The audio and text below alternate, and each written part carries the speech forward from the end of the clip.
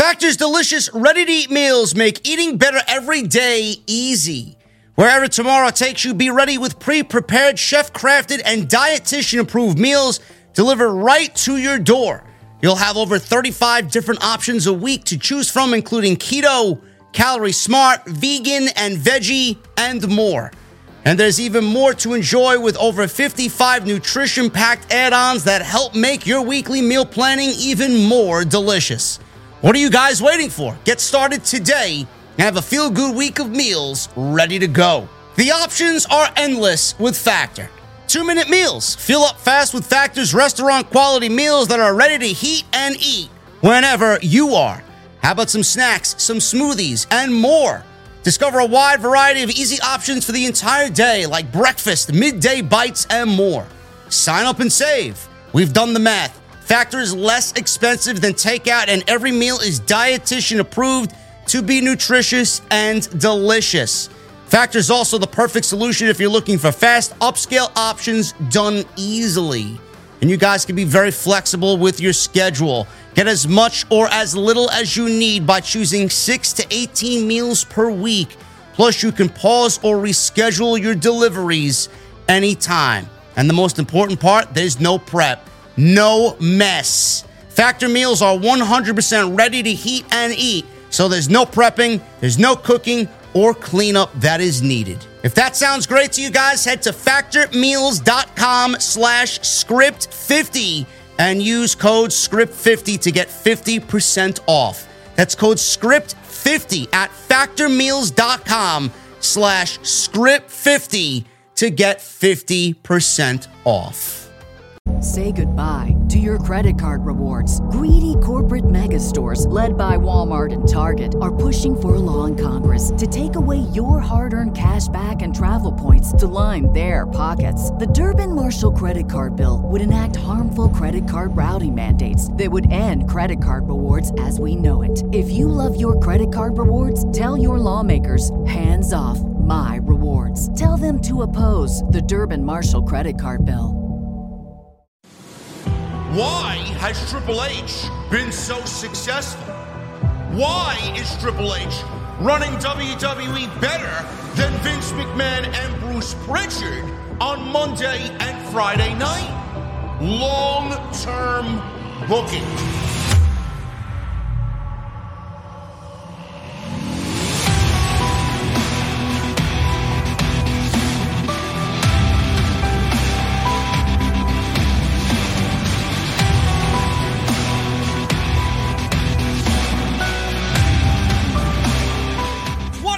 Guys, thank you so very much for joining me right here on Off the Script. This is episode 458 for your Sunday, January 8th, 2023. I am your host, JD from New York.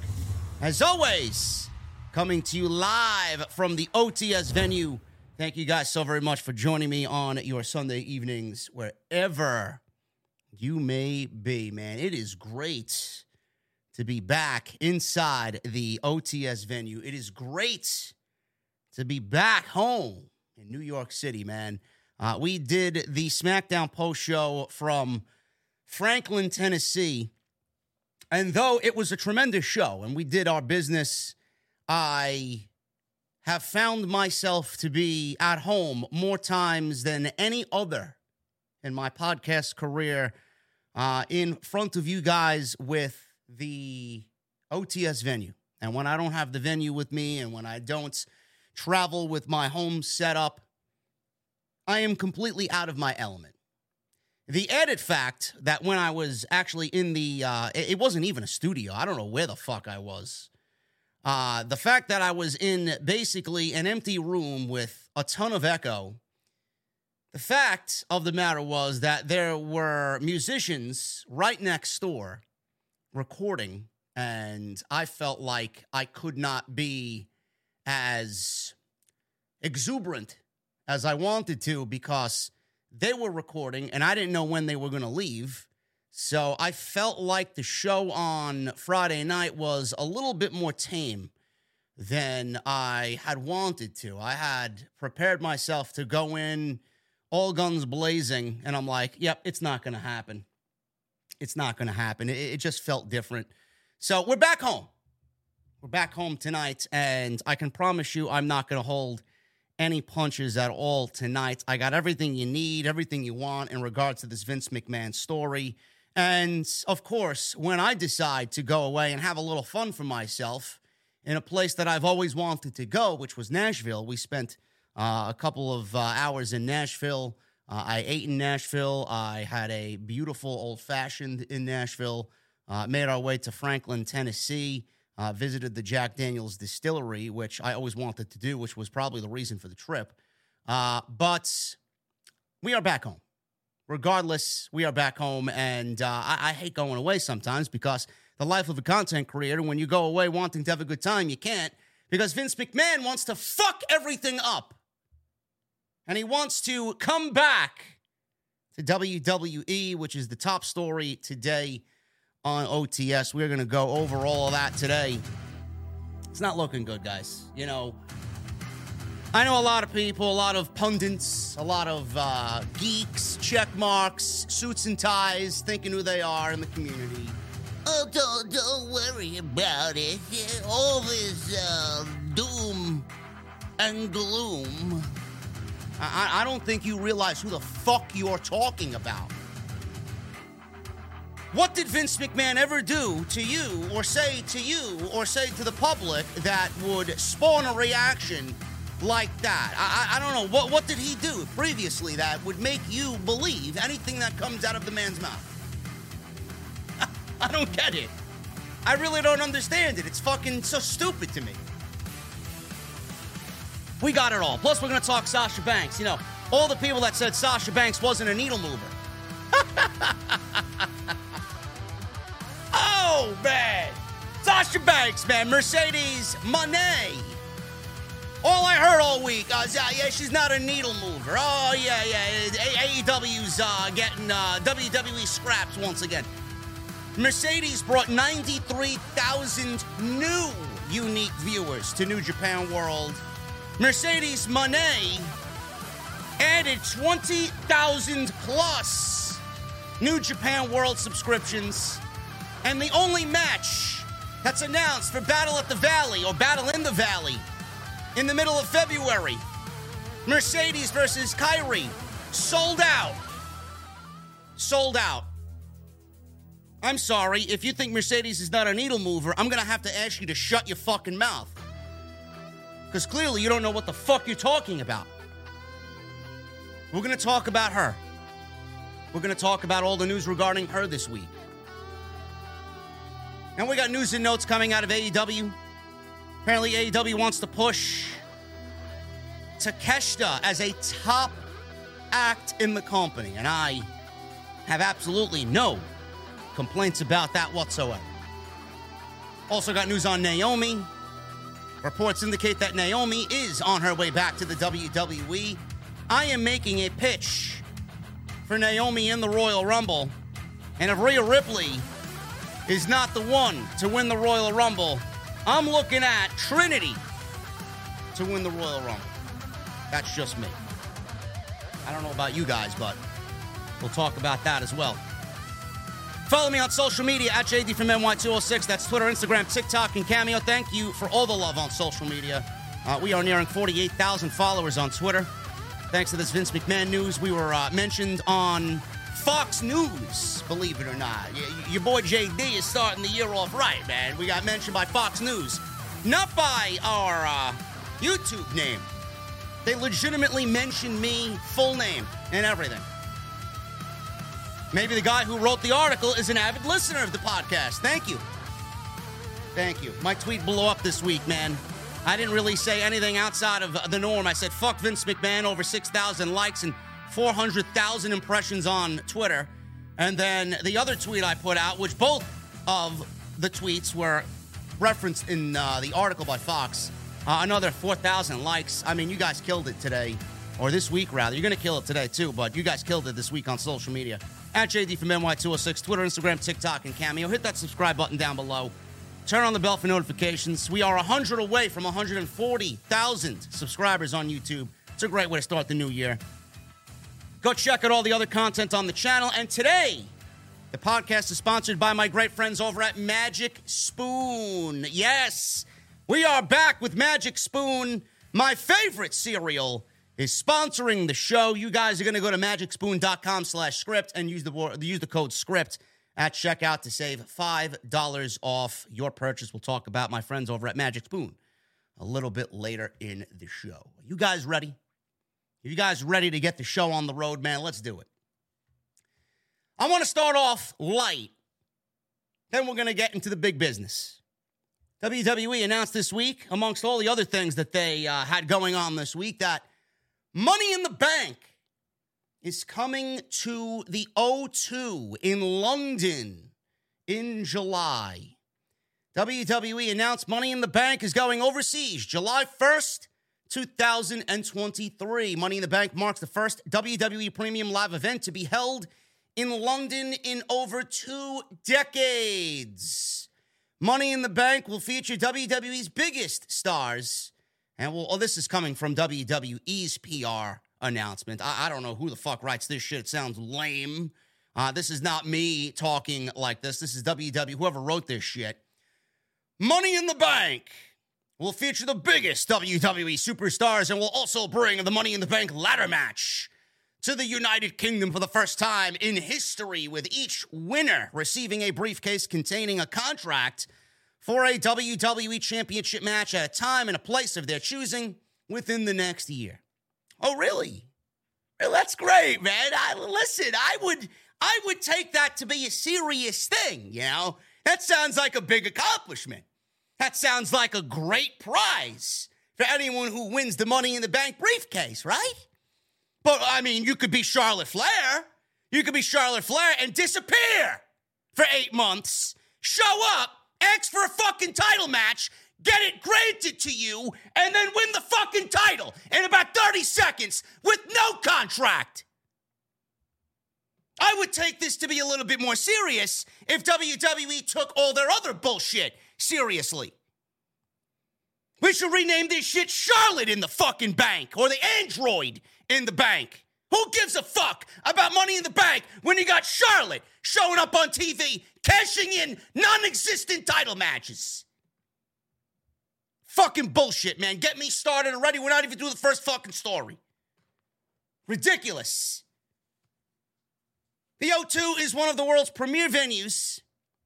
I'd love to see Alter Bridge there, man. Alter Bridge has a live album from the O2. They're big over there, man. They're bigger over there than they are in the United States. I'm seeing them, by the way, in February. If anybody's going to be at the Paramount in Huntington, Long Island, I'll be there. The O2 is the world's premier venue, one of the world's premier venues, and the perfect home for Money in the Bank. We are excited to bring one of our Big Five events to the UK and look forward to welcoming the WWE Universe to London on July 1st, said Dan Ventrelli, EVP Talent at WWE. We are honored to be hosting the first ever Money in the Bank event taking place in the UK here at the O2, said Christian Diacuna, Senior Programming Director at the O2. We're looking forward to welcoming back the WWE fans to the O2 this summer for an unforgettable night with some of the biggest WWE superstars. Oh, yeah, they make it sound so good. This announcement follows the huge success of Cardiff's Clash of the Castle back in September of 2022. Most of you, on my side of things, voted that the pay-per-view of the year. Pretty interesting. Clash of the Castle pay-per-view of the year, man, I don't know about that. I don't know how you guys feel about that. Clash of the Castle was a tremendous show. It's probably WWE's best show all year, in my honest opinion. But was it better than Forbidden Door? Was it better than Revolution this year, which I thought was one of AEW's best pay-per-views ever? I don't know. Can't take away from Clash of the Castle, though, man. Tremendous show. That was the first WWE pay-per-view to be held in the United Kingdom since 1992. Clash of the Castle broke numerous records at its time in September, including becoming the most-watched international premium live event in WWE history with the largest European gate ever and the best-selling merchandise for a non-WrestleMania event. Listen, I'm excited about a WWE pay-per-view coming back to the United Kingdom. Let's get that out there right away. I'm excited about a WWE pay-per-view coming back to the United Kingdom and the excitement that surrounds a WWE show over there, the energy from those people, the energy from those fans. Those are just lovely people, man. I I think I'm going to make plans to go to the United Kingdom at some point in my life. I don't know when. I've never been to London. I just got back from Ireland in October. I'm excited for it to take place in the United Kingdom. If they're going to do it, doing it in the United Kingdom is the right way to go. But I'm going to be honest with you. I am a little disheartened. I'm a little disappointed, actually, that the Money in the Bank pay-per-view is not one of the gimmick pay-per-views that will meet its demise under the hand of Triple H. I feel like the Money in the Bank pay-per-view is kind of tarnished. I don't think WWE has done it any justice at all. I think it's lame with the previous years of not really playing up the fact that the cash-in is important, the briefcase is important. We last saw the briefcase on Austin Theory, and he cashed in for the United States Championship. I know it looked stupid. I know it was lame. I know people made valid excuses as to why it needed to happen. But at the end of the day, though it was a right decision, I don't think it made the Money in the Bank briefcase look all that prestigious. It didn't really make the Money in the Bank briefcase look like something I would want if I'm a WWE superstar. Oh, let me win the briefcase and cash in for a United States Championship. I'm a little disheartened, a little disappointed, because of the fact that it's not going away. We got TLC, gone. Hell in a Cell, gone. 2 WWE gimmick matches that needed to go away. Money in the Bank should have joined them. The only gimmick match that I would say is something I'd like to see stay is the Elimination Chamber, because I do feel the Elimination Chamber fits perfectly with a brand split in the middle of the WrestleMania season between Royal Rumble and WrestleMania. Money in the Bank should absolutely be a match that takes place at WrestleMania. Night 1, the women, and night 2, the men. It's not that difficult. I am kind of disheartened because even though I do think we get it at some point this year, it doesn't look like we're getting a King of the Ring pay-per-view. Maybe we will. I have no idea. I could be totally off on that. I would actually do King of the Ring in July. I think King of the Ring is something that is a little bit more prestigious than a Money in the Bank briefcase at this point. And it would serve to be a great platform for anybody to win that tournament, to say, I'm King of the Ring, and I'm getting a WWE Championship match of my choosing, depending on which brand this individual is on at SummerSlam. Instead of holding the Money in the Bank briefcase and holding it for 12 months, or in Austin Theory's case, however long he held it, to cash in on a United States Championship, or have The Miz steal it, or have the ladies win it and then cash it in on the same evening. I mean, there's no creativity that comes out of it, and the last few have soured me on Money in the Bank. And the fact that Charlotte shows up whenever the fuck she wants, as if she's holding the Money in the Bank briefcase and not, cashes in a non-existent title match to win the championship back after 8 months. I mean, she made Liv Morgan look like a blithering fucking idiot. I said this all week. Some of you agree with me. Those who did not agree with me, you're in denial and you're a fucking idiot. She shit all over Liv Morgan's cash-in because Liv Morgan busted her ass to win the briefcase and cash in on Ronda Rousey. Charlotte comes back and cashes in nothing. So who's better off? Liv Morgan? I don't think so. Charlotte took a steaming android-like dump all over Liv Morgan, her Money in the Bank briefcase historic moment, and championship title victory, because she came back and did all that with absolutely nothing to show that she deserved it. Great job there, Paul, or whoever made that fucking decision. Decisions like that, people tell me, well, JD, Vince is running the show in the shadows. If you told me that, I'm not going to fucking argue with you. I mean, that's a Vince McMahon move right down to the fucking last pinfall in that 3 count. Fuck out of here. Ridiculous. Money in the Bank coming to the O2 in July. I don't mind it because the energy of the United Kingdom is going to be great, but I would absolutely have canceled the Money in the Bank pay-per-view as its own match, or as its own pay-per-view rather, and moved the match to either one night of WrestleMania or have one on one night and the other on the second night. Have it be a WrestleMania match. That's what I would have done. Now that we got all that out of the way, take a sip of my liquid death here. Now we're going to get into the reason, or one of the reasons why you guys are here. Hit that thumbs up, by the way. I see 652 likes. I don't know why I don't have 1,000 likes. 1,000 likes is the minimum. So if you guys are in the chat, please hit that thumbs up. Super chats are open as well. Get them on in.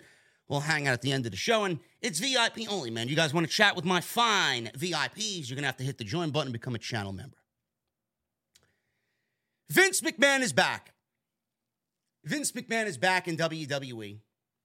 He is once again the chairman of the board. He has regained all power and is the chairman of the board of directors for World Wrestling Entertainment. Now, Vince McMahon, we celebrated his demise in 2022. This was the greatest day, the absolute greatest day in WWE history. There was not a single day that was better than that, because we did not ever in our lifetime, Vince would have outlived us all. There wasn't a single fucking person that thought his removal would have happened this soon. There's not one single person that predicted his demise in 2022. Nobody saw this coming. Nobody. Vince McMahon, his demise was celebrated in 2022, and his resurrection, like the fucking phoenix rising from the ashes, is now being labeled a nightmare situation for WWE in 2023. And the reason he's back is because now apparently he wants to sell the company before any negotiations happen with TV rights / media deals for World Wrestling Entertainment. He wants everything to be sold at the same time. He doesn't want to sell pieces of it while there's other negotiations going on with Fox and NBC Universal. He wants the sale to happen in one shot, and he wants everything that has WWE, attached to it to go to the same place. That's what he wants to have happen. And he wants this to happen under his watch. He's weaseled his way back into the WWE because he wants to sell the company, and he does not want anybody else to handle it. As 80% shareholder of the company, he said he will not authorize any sale of the company or any negotiations with TV rights, media deals to go through unless he is at the chairman position of the board of directors. He went back and forth with the board of directors, who, by the way, is now at a sultry 9 members of the board, down from 13. It's amazing. It's amazing. Vince McMahon went back and forth with the board of directors, and he exchanged emails with them in December of 2022. I'm not going to read you all of the emails because I did this on Friday, but I will give you excerpts and pieces of the exchange back and forth between the board of directors and Vince McMahon. He says, as you know, the media rights subject, we got a $100 super chat. Let me pause here for just a second. We got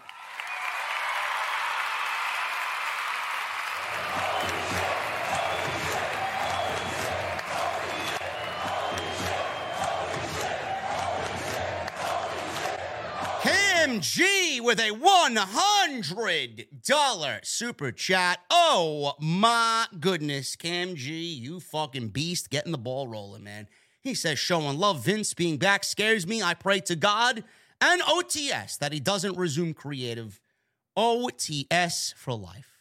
Cam G, thank you so much, brother. Nobody wants Vince back in creative, and if you do, you could get the fuck away from me and never speak to me ever again. Thank you so much, brother. Great way to start off the new year with Cam G getting the ball rolling, man. Unbelievable.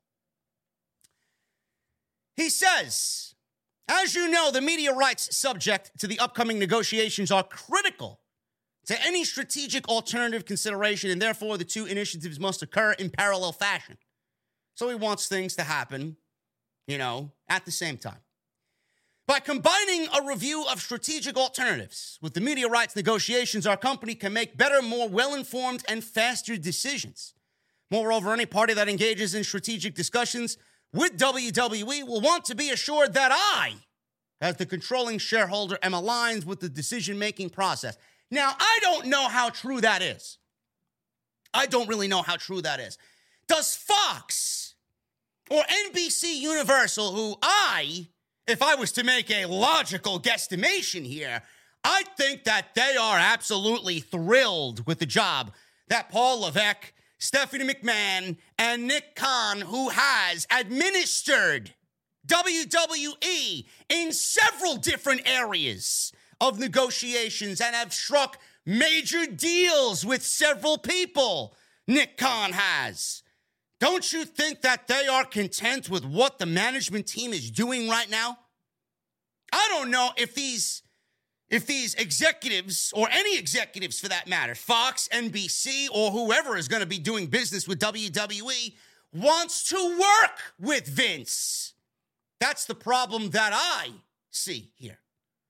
I mean, would you want to work with Vince McMahon knowing what he's been through? And apparently, according to the board of directors, what hasn't been in the news that they know of? It's amazing. But he thinks that WWE has a better chance with him leading the charge than anybody else. It's bullshit. It is all bullshit. This is just a power play for Vince McMahon to weasel his way back in and use these big words and this as a way to get involved so he has an opportunity to grab WWE by the balls, choke them, and take back power in the company. That's all this is. So he goes on and says that he needs to be aligned with the decision-making process. In other words, we must unify the company's decision-making regarding these two interconnected initiatives to fully capitalize on this unique opportunity. Blah, blah, blah, blah, blah, blah, blah. For these reasons, it is critical for me to rejoin the board as executive chairman to work alongside our management team in leading the exploration of strategic alternatives and media rights negotiations. And it is necessary to fulfill my commitment to doing what is best for WWE. Successfully navigating this process will require close coordination amongst WWE leadership and the board, as well as a clearly defined and well-executed strategy to secure the greatest value for WWE stockholders. As WWE's founder and largest shareholder, no one has greater interest in the long-term success of WWE or is more aligned with all the shareholders than me. Vince doesn't give a fuck about anything but himself. If you think WWE and the best interest of WWE is in Vince McMahon's heart, first and foremost, you're a complete fucking idiot. He does not have the WWE's best interest at heart. He has Vince McMahon's best interest at heart. He is weaseling his way back even after the board told him, well, you know, Vince, I don't know if it's a good idea for you to come back. Unanimously voted to say, hey, I don't think this is a good idea. You know who unanimously voted for Vince not to come back and thinking that it would be a bad idea? Triple H, Stephanie McMahon, and Nick Khan, as well as the rest of the board. I want to be very clear that I wholeheartedly believe that WWE has an exceptional management team in place. Stephanie, Nick, Paul, and the rest of the management team have my full and unconditional support for now. I'm sorry. Allergies. And as executive chairman, I would support them to facilitate unified, efficient, and effective decision-making during this important period in the company's history. An announcement that I'm rejoining the board as chairman provides a natural opportunity for WWE to announce its intention to engage in a strategic review process. The board replied back to Vince McMahon. Vince, we write in response to your letter on December 20th. How do you think the board started their email off? Did they go into saying, yeah, Vince, hey, man, we missed you. We missed you, Vince. We can't run the company without you, Vince McMahon. We look forward to working with you again, Vince. The WWE's been in shambles since you've left, Vince. How are we going to survive? They start off by saying this, and I quote, "We fully agree with your assessment that the company's management team is exceptional and are pleased to hear that Stephanie, Nick, and Paul and the rest of the management team have your full and unconditional support." Yes, the board of directors also is putting their supports in Stephanie McMahon, Nick Khan, and Paul Levesque. They didn't talk about Vince McMahon's strategic implementation of, getting the company sold and all these fucking plans to maximize shareholder wealth and all this other shit. They didn't even go and talk about that right at the top. They didn't mention Vince. They didn't mention anything but the management team that they currently have in place right now. I found that to be the most damning of everything that I read here. As you know, it is our obligation to continue to act in a way we believe is the best interest of the company and its shareholders.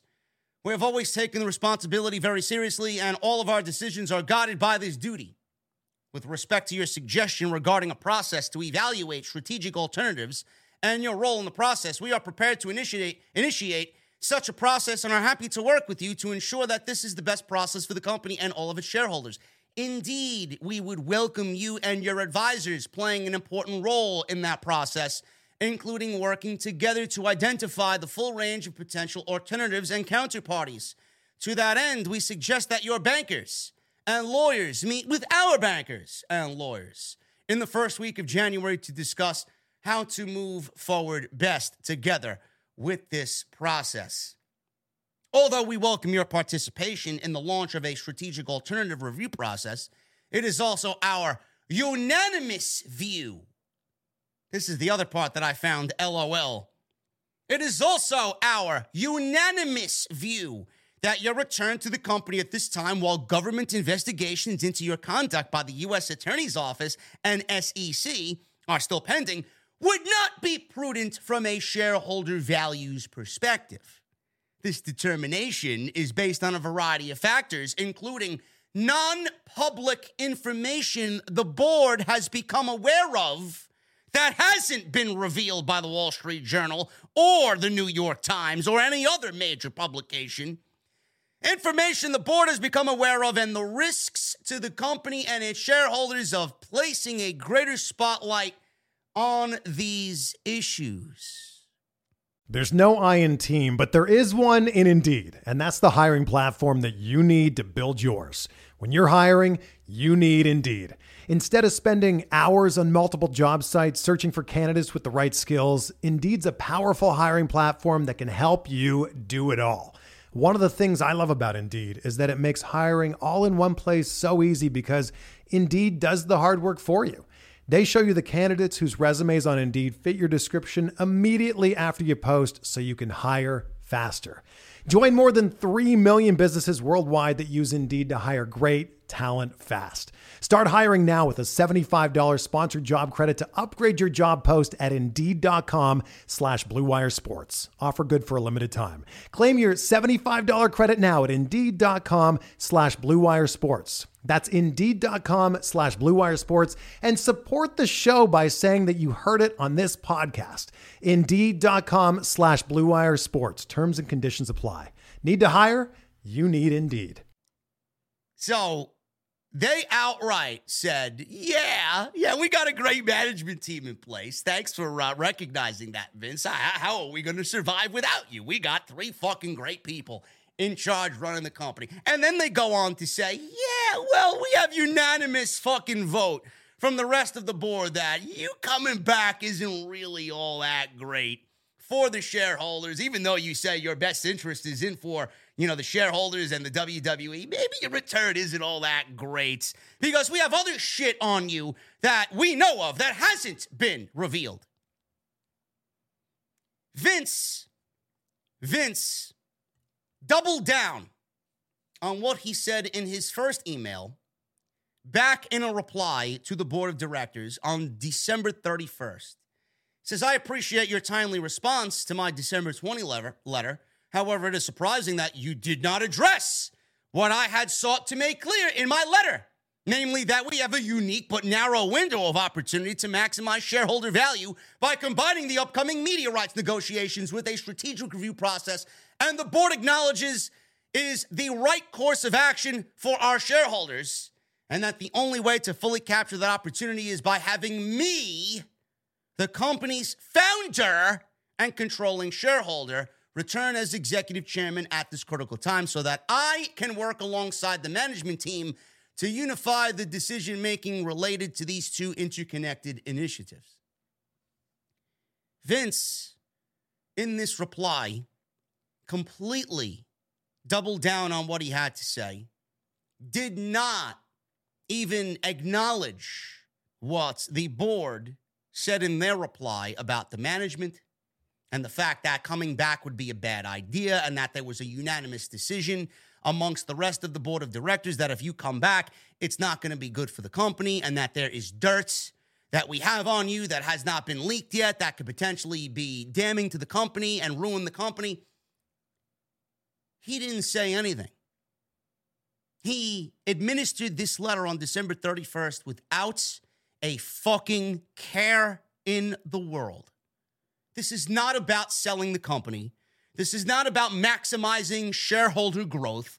This is not about anything making the WWE more profitable in 2023 and beyond. This is about Vince McMahon sitting at home since June, bored because WWE and the life in WWE is going on without him, and he cannot bear to have WWE go through a WrestleMania season and several WrestleMania seasons without him, the founder and majority shareholder, lead the company. This is about WWE being run by Vince, and he cannot stand the fucking fact that the company is running better with him out and with Paul Levesque, Stephanie McMahon, and Nick Khan in charge. Anybody that you listen to, I don't know who you go to for this type of information. I don't give a fuck about the business side of WWE. I don't care. I don't care. We're not a business fucking podcast. We're not an analytical podcast about the breakdowns of numbers and stocks and all this other fucking shit. I don't own jack shit when it comes to WWE. I own no stock. We are about television. We're about creative. And we're about how to take what we see on television and make WWE into the place that we all want to descend upon on Monday and Friday night. That's all I care about. Anything else to me is absolutely unimportant. Said it for years. I built this entire fucking podcast on this aspect alone. You put on better television and everything else is going to get better as a result of that. And that is the way of life. Paul Levesque came in, ratings were up. Paul Levesque came in, SummerSlam was a great show. Got the ball rolling. We go into September, Monday Night Raw is hitting highs that it hasn't seen in years. With Vince in charge, it was dragging everything down. Paul Levesque's in charge, things are up. Now, Monday Night Football absolutely demoralized everybody in WWE ratings-wise. But I would assume that when football season is over, that we're going to get Monday Night Raw back to where it was in September before Monday Night Football took hold of WWE. Interest is up. The stock was up. Everybody's claiming, oh, yeah, the stock is up because Vince McMahon is back. No, it's not. Stock is up because WWE announced that they potentially are selling the company in 2023, and everybody's fucking dick got hard. That's why the stock was up and closed at $87 a share on Friday afternoon. It reached almost $90 a share. That has nothing to do with Vince McMahon being back. All Vince McMahon had to do was WWE sale possible 2023, and everybody got fucking aroused. That's all they care about. They want to maximize the money, and the money that they have in the company, they want to bank on everything that they have there and make a fucking killing. Because they know what they have is a gold mine. But Vince being back did not get the stock up to $87 a share. Give me a fucking break. If you truly believe that, man, you are just completely out of touch. Vince has nothing to do with this. We don't need to administer WWE in sale negotiations because of whatever reason, because Vince is there. Vince has nothing to do with it. At the end of the day, we don't even need Vince in the fucking position of chairman of the board to fucking sell the company. He owns 80% of the company. Whatever decision they make is going to have to go through him anyway. Where is it written that Vince needs to be in charge of WWE's chairman of the board to sell the company? I don't get it. That don't make sense to me. As 80% majority shareholder, nobody's going to go ask him what the fuck he thinks? Why does he have to be in charge? The fuck did we hire Nick Khan for? Didn't Nick Khan facilitate a bunch of other shit that WWE's making mega billions off of? I don't get it. NBC Universal over the moon with Triple H. Fox over the moon with Triple H. We don't need Vince McMahon to negotiate TV rights deals. Nick Khan can't do that? Stephanie McMahon can't do that? The fuck do we need Vince McMahon in charge for to lead negotiations with Fox and NBC Universal?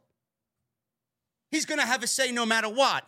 Don't believe the fucking suits and ties online. All the rumors going around and all the doom and gloom is absolutely warranted. Every single fucking bit of it. Do not sit there and say, well, I don't think there's nothing to worry about. Everybody's jumping the gun and negativity sells and all this other shit. Are you fucking out of your mind? Do you know who you are looking at?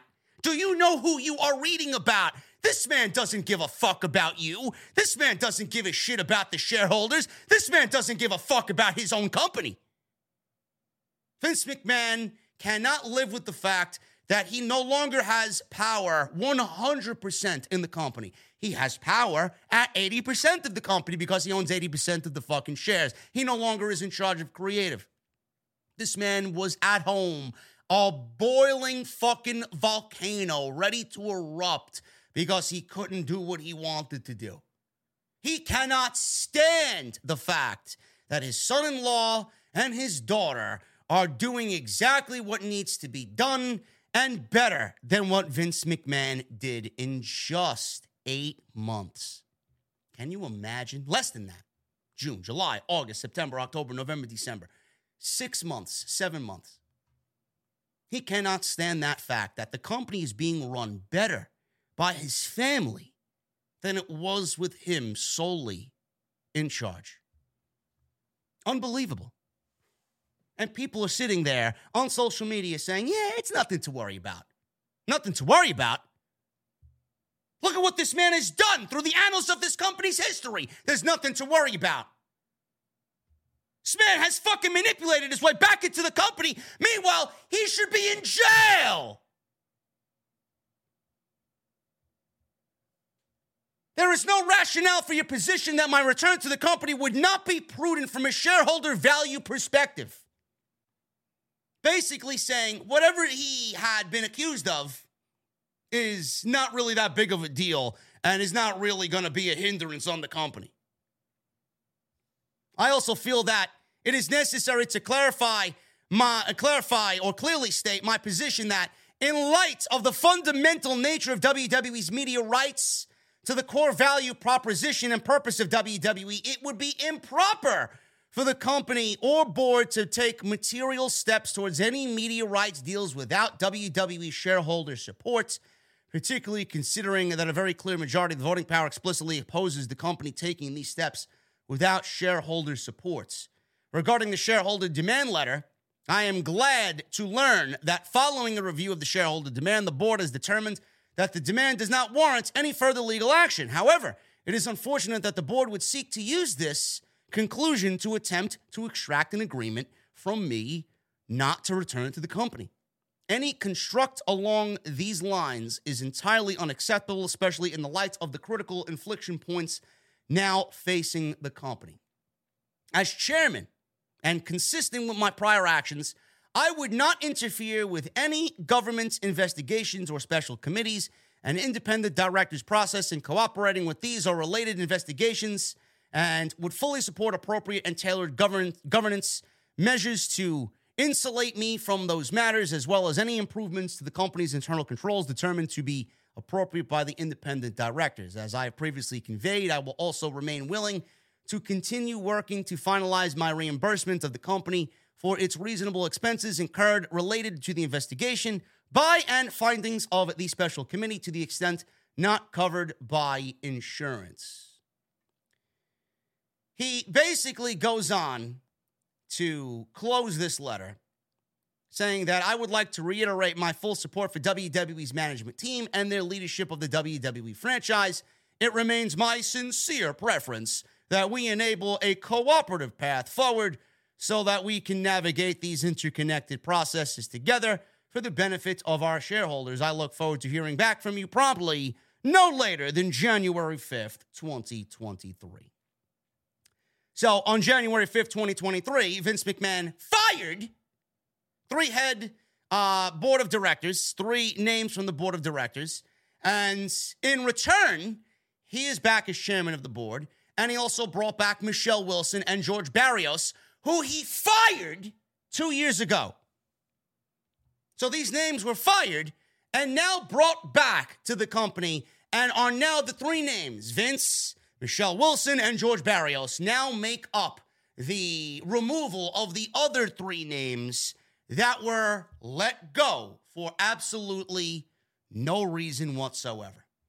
On top of that, two others have stepped down.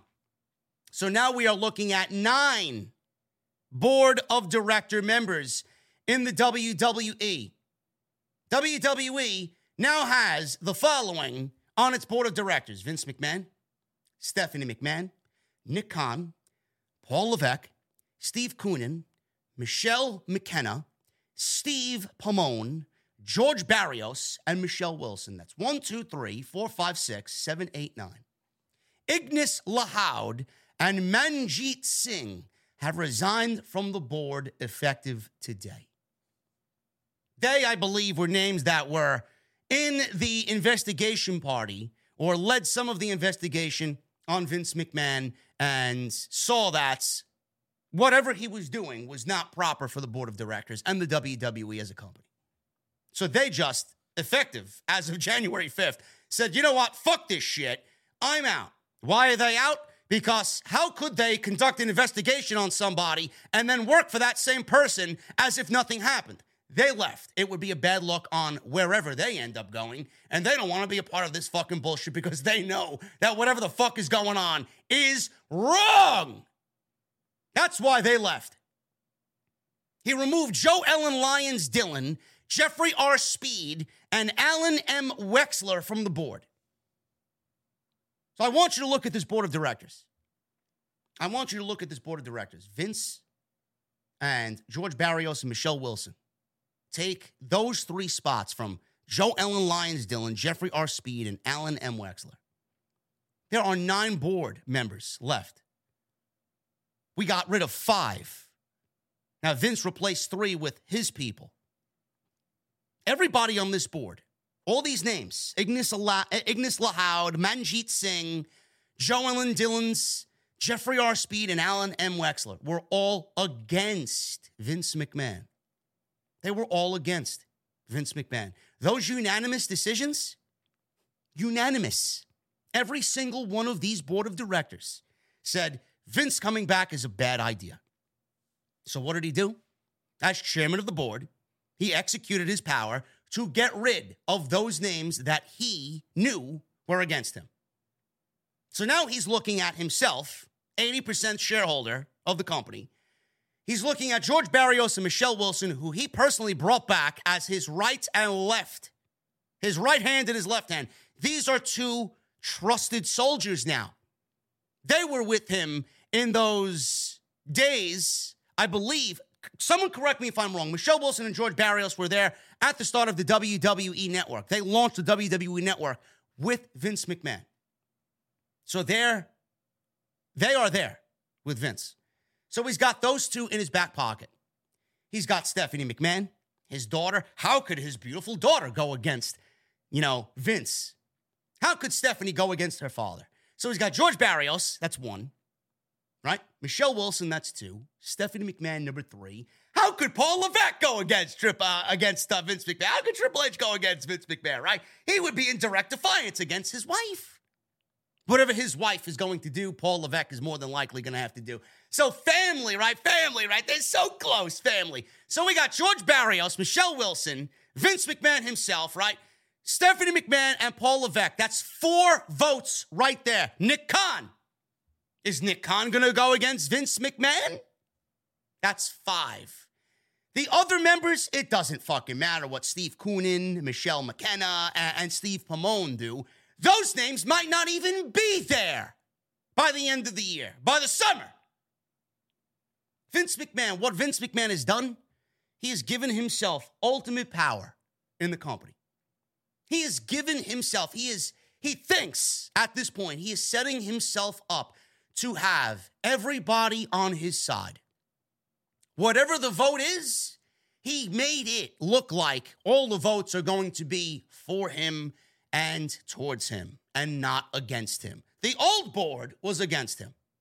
This new board, he's putting people in there, rewriting fucking bylaws and getting people in there that he knows are not going to go against him because this was never about the sale of the company. Never. If you think this is about selling the company, you're wrong. This is about ultimate power. This is about how he can get back and everything that happened be wiped away as if it never happened.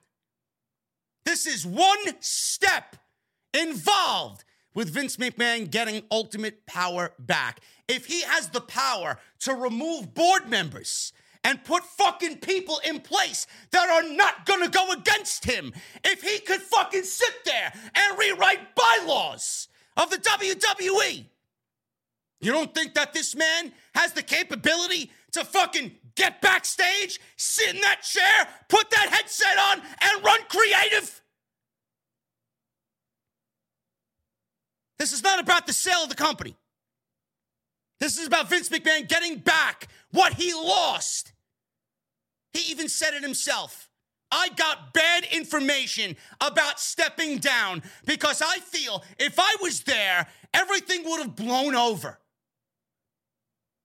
You don't think this man was fucking contemplating this the day he retired?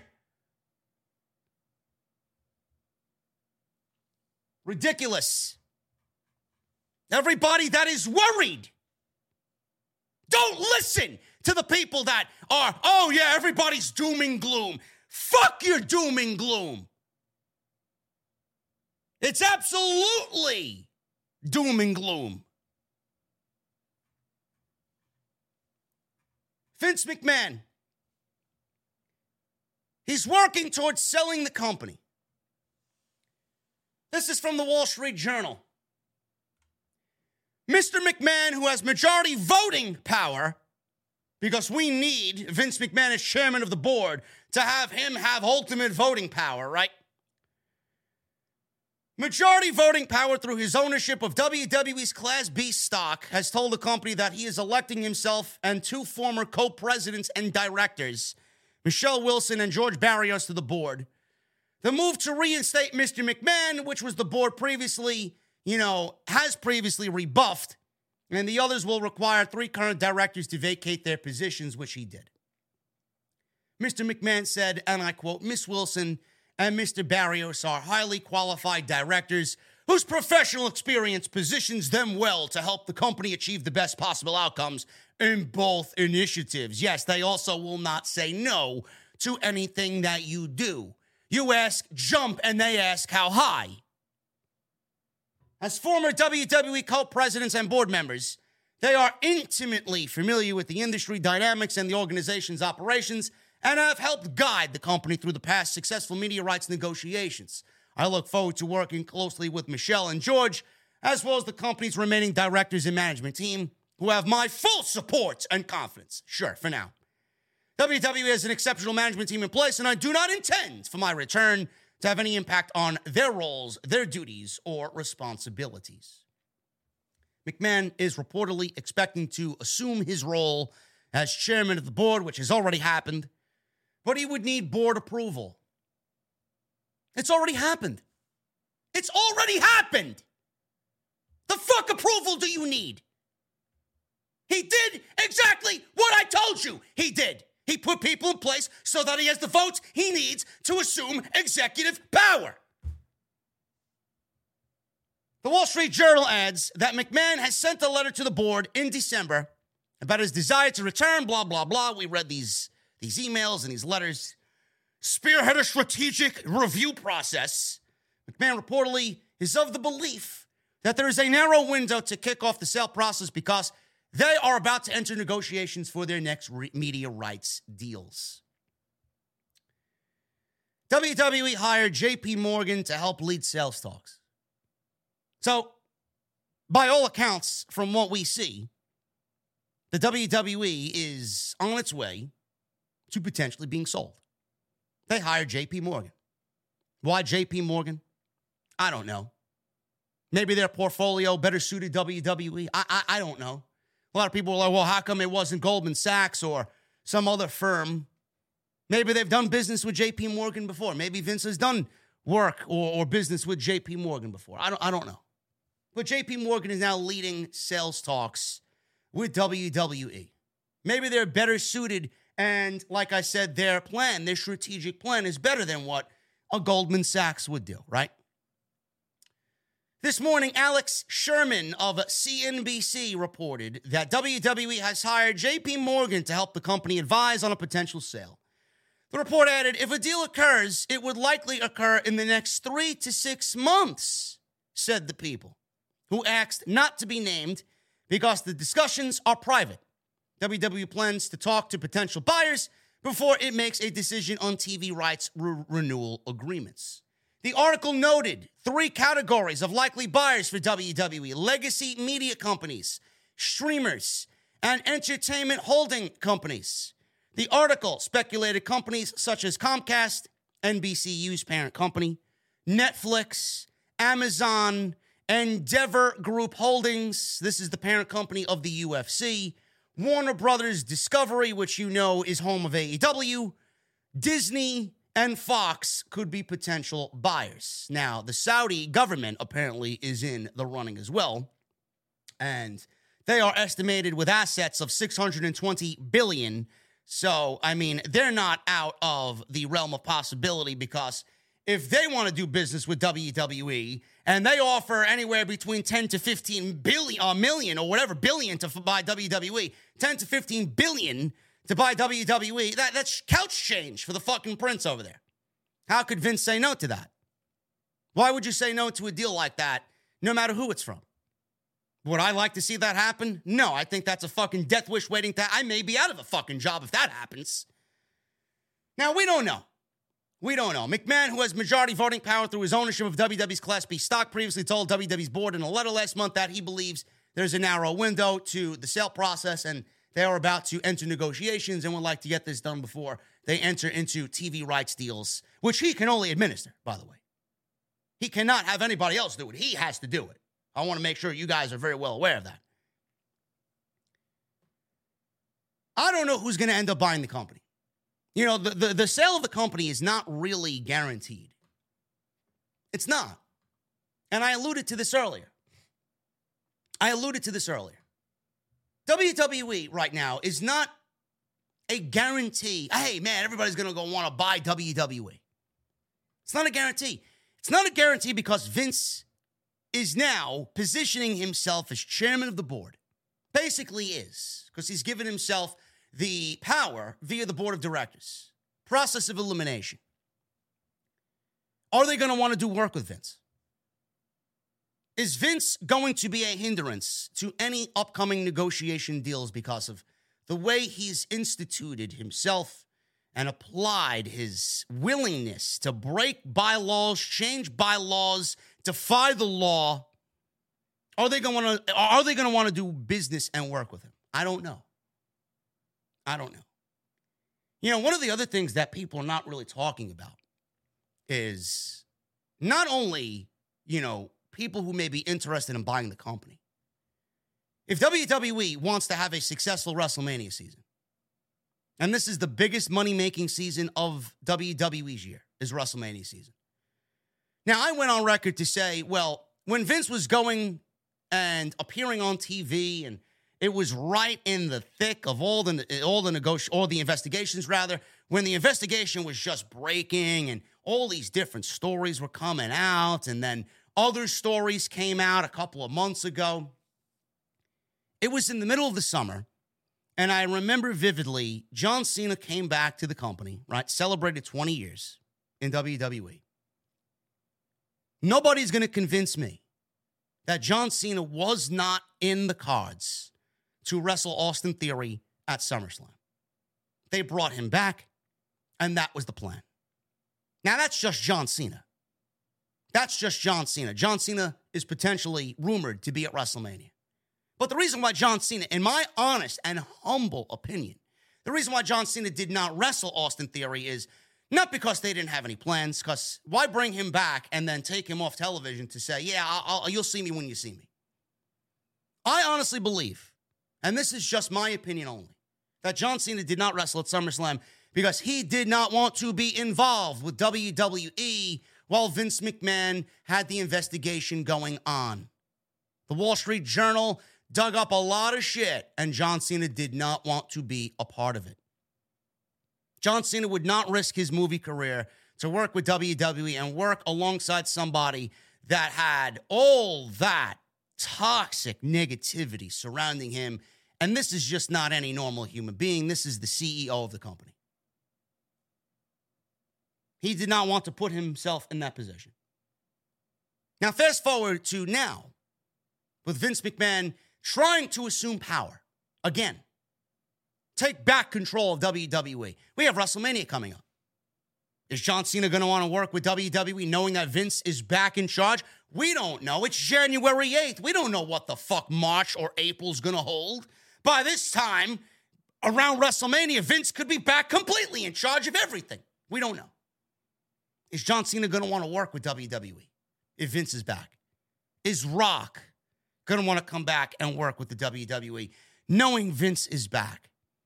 Are they going to put their names on the line working for Vince now that he's back in complete control? I don't know. Nobody knows. Logan Paul's got his own shit going on. But is Logan Paul going to want to add to all the toxic negativity surrounding him by coming back to work for WWE? Nobody knows. Who do I think is going to buy WWE? It's anybody's guess. Any one of these companies could buy WWE. Does Warner Brothers Discovery sit there as a suitable home for WWE? No. No, they don't. With all the mass layoffs that they've had in the last 6 months, I don't see them doing anything as far as buying the company. And AEW, it would be so fucking weird, man. It would be like we're living in an alternate universe. Imagine WWE's bought out by Warner Brothers Discovery, and Raw and SmackDown are on TNT and TBS, and AEW is on USA Network, right? I mean, it could happen. It could happen. Amazon, I know they paid billions for Thursday Night Football. Netflix, I mean, how much money, how many millions did they lose? 300, 400 million? How many subscribers did they lose in 2022? I don't know. I don't know if the money or the interest is there from Netflix for live weekly sports. The Endeavor Group. Now, that's an interesting one. The Saudis, you know, they got all those billions. They got $620 billion asset. They could do whatever the fuck they want. Comcast seems like a likely home because it's NBCU. WWE's on Peacock for the next 4 years. it just makes sense to have Comcast step in and buy WWE, as the company should want everything under one umbrella instead of NBCU here and Hulu there and Fox here. They should want everything under one umbrella, right? Comcast seems like a likely home. Endeavor Group is also interesting as well, because I know when Endeavor bought the UFC for $4 billion, they left Dana White in charge. Dana White is the face of UFC. Endeavor did not get involved. They let Dana White run the UFC the way UFC needs to be run. They didn't really step in and drastically change anything. And that's the point I'm trying to get at. The thing is, whoever buys WWE, I don't care, as long as the product is not changed in any way. I would not want anybody to buy the company like a Disney, right? I don't want Disney to buy the company and then they don't know jack shit about pro wrestling or what the fans want or what the fans need or what the fans want to see. I don't want someone like fucking Mickey Mouse coming in here and drastically changing the fucking product that we watch weekly to fit their narrative and to fit what they think pro wrestling is. I want somebody to buy the company because they want the company, because they love professional wrestling, and I want them to stay the fuck out and let the company thrive and run the way that it needs to by having the right people in place to run the company who know professional wrestling. That's what I want. Anything else is, I don't want to hear it. That's what Endeavor did with UFC. Now, the funny thing is, Vince has already stated to the shareholders that nothing can be done. No sale of the company, no TV rights and media negotiations will happen without him. He will not approve anybody else talking about negotiations with Fox or NBC or any suitable fucking buyer of the WWE unless it goes through him. He will decline everything as majority shareholder. What is happening here, folks, again, is a play for ultimate power. Vince has thought this out. I hope he doesn't get away with it, and I hope it fucking blows up in his face. But this is what he has done. He has taken the board of directors and swung the power of the board of directors in his favor to put him back at chairman of the board, which has already been done. And now he is nixing all plans for any negotiations unless they go through him. And he is going to facilitate a sale of the company with his people. And if Endeavor or someone like Endeavor buys the company, he is going to negotiate, because it can't happen without him, he's going to negotiate that he remains in ultimate power. Do you see what he has done here? At every twist and turn, he has taken control of everything. Nothing can happen without him. Nothing can happen without his say. And he is going to negotiate a sale of the company to gain ultimate power and use that as leverage to, no matter who he negotiates with, to keep himself in charge. He has all the say. Stephanie McMahon is going to have no say.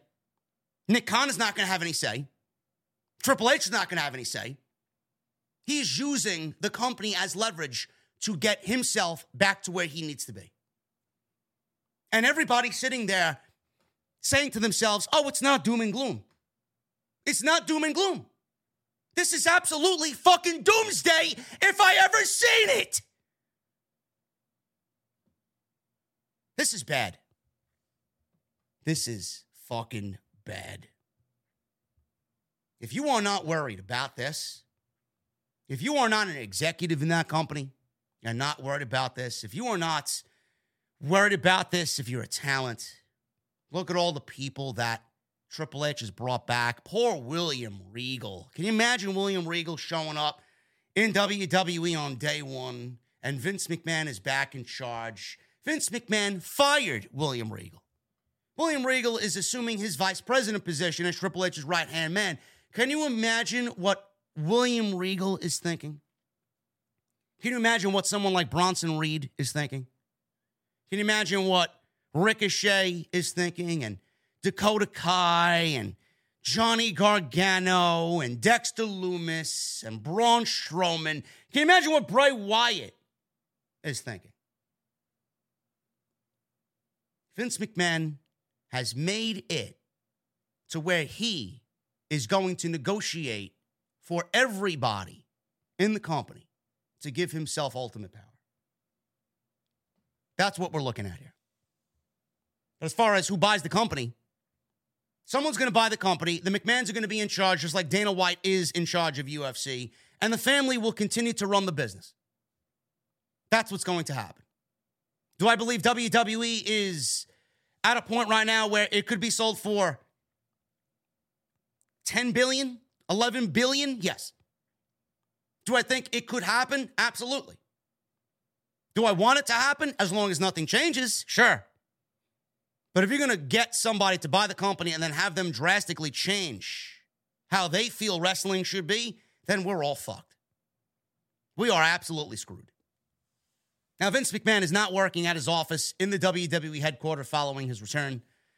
I don't know why. I don't know what that has to say about how things are being done here. But there's a lot of speculation right now about what's going on. And following the news that Vince McMahon is back as chairman of the board, WWE's stock increased. Not because Vince is back, but because the sale of WWE is supposedly going to happen between the next 3 to 6 months. And that's got people excited. Not because Vince is back.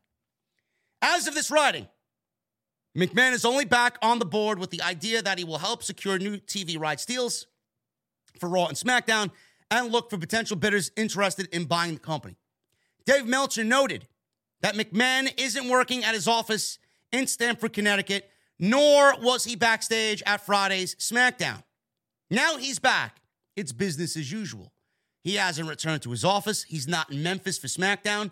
I mean, the word is he's not returning to TV. The word is he's not even returning to his office. We'll see how long that lasts. I don't know. It's January 8th. By this time, a month from now, Vince could be back in office, and Vince could give himself ultimate power and make himself once again head of creative. We don't know. We don't know. News on creative management. What the reactions were when people found out. Fightful has already heard from dozens within WWE who were all floored by the announcement. Nobody in any department, talent, production, creative, general staff, that they heard back from were briefed, tipped off, or given any information before or immediately after the news broke. Not one bit, but considering some people from his regime are still there and have been kept this long, they must have known it would happen eventually. We'll see if they talk to us this week. One talent told Fightful, referring to the upcoming SmackDown tapings that just happened in Memphis. Another top WWE talent wasn't only given any information, but also asked what the possibilities of a return to creative would be for Vince McMahon. The idea that McMahon could return to creative has been a common concern amongst talent.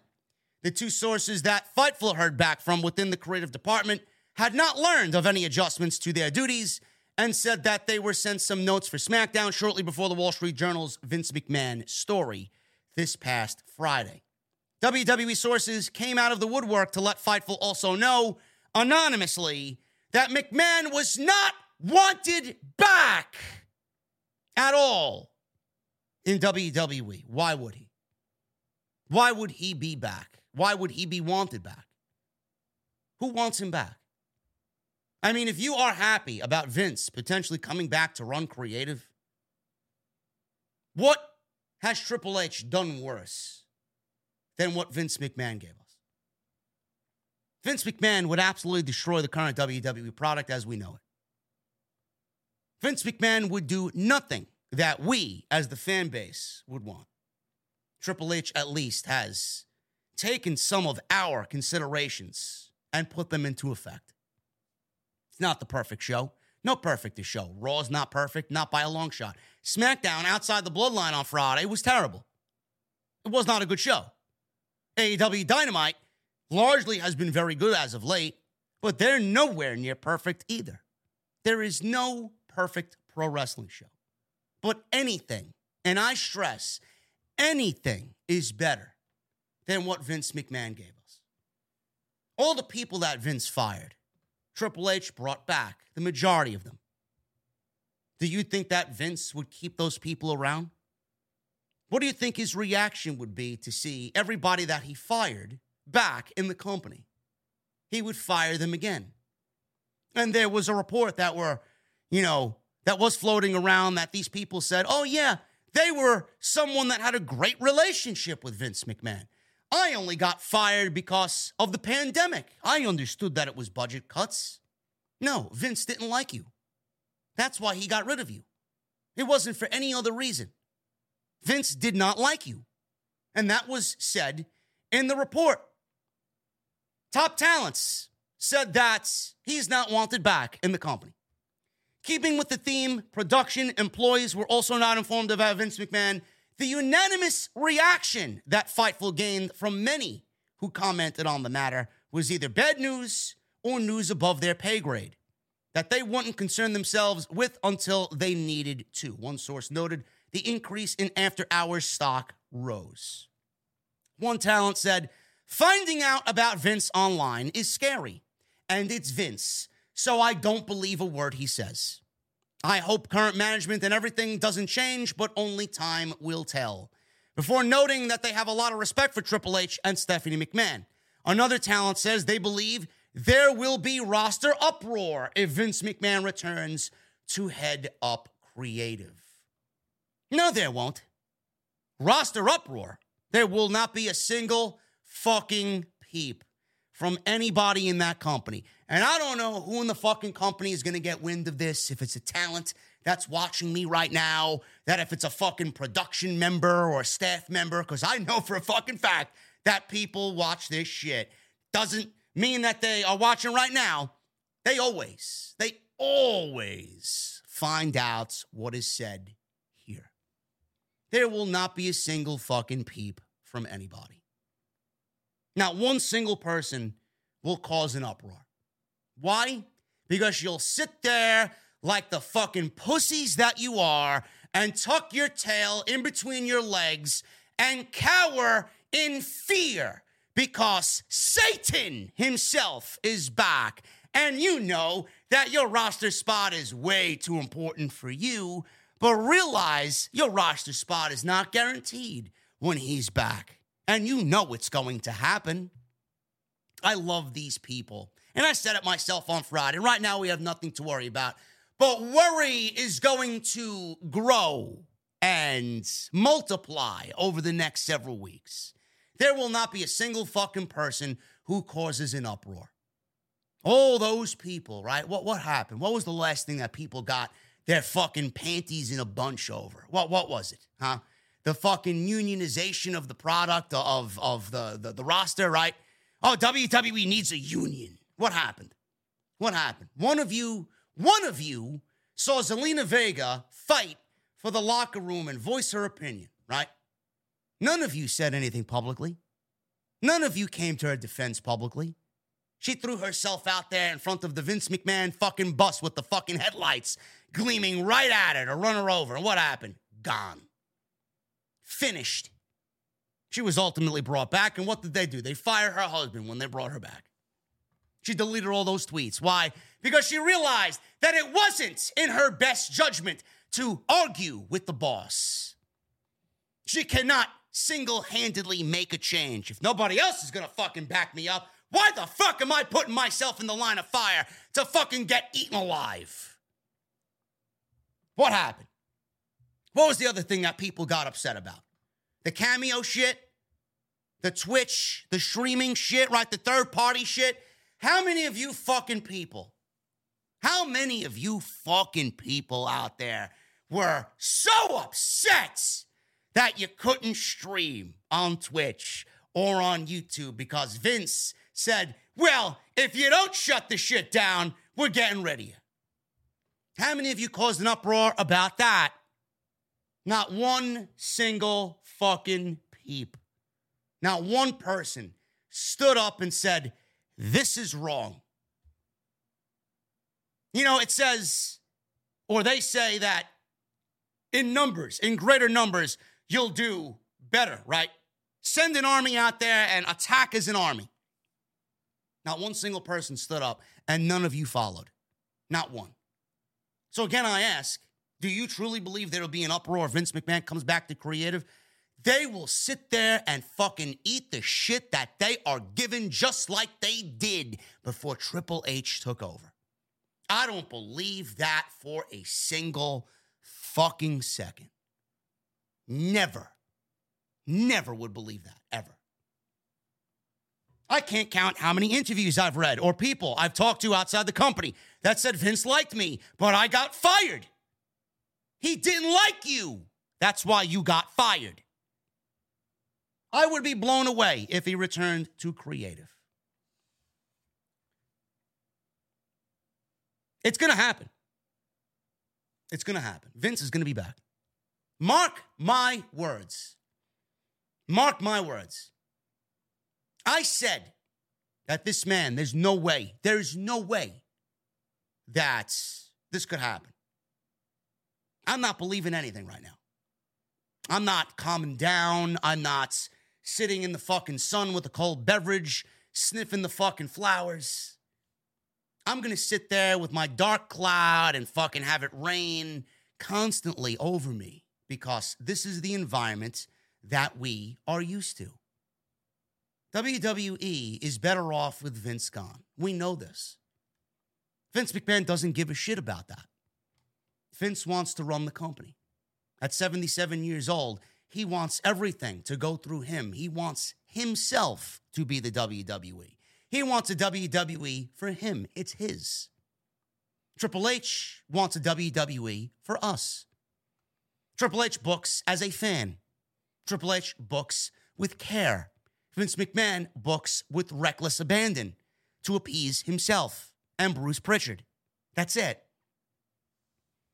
If he shows up in creative, I will not be shocked. I will not be shocked. I didn't think he was going to get nailed the first fucking time with the Wall Street Journal. And lo and behold, it happened. And I was shocked. Jesse kept telling me, it's going to happen. It's going to happen. He's dead. There's no way he's coming back from this. He came back. If he could come back from this in 2022, there is absolutely no reason to believe that he cannot take control over WWE creatively again.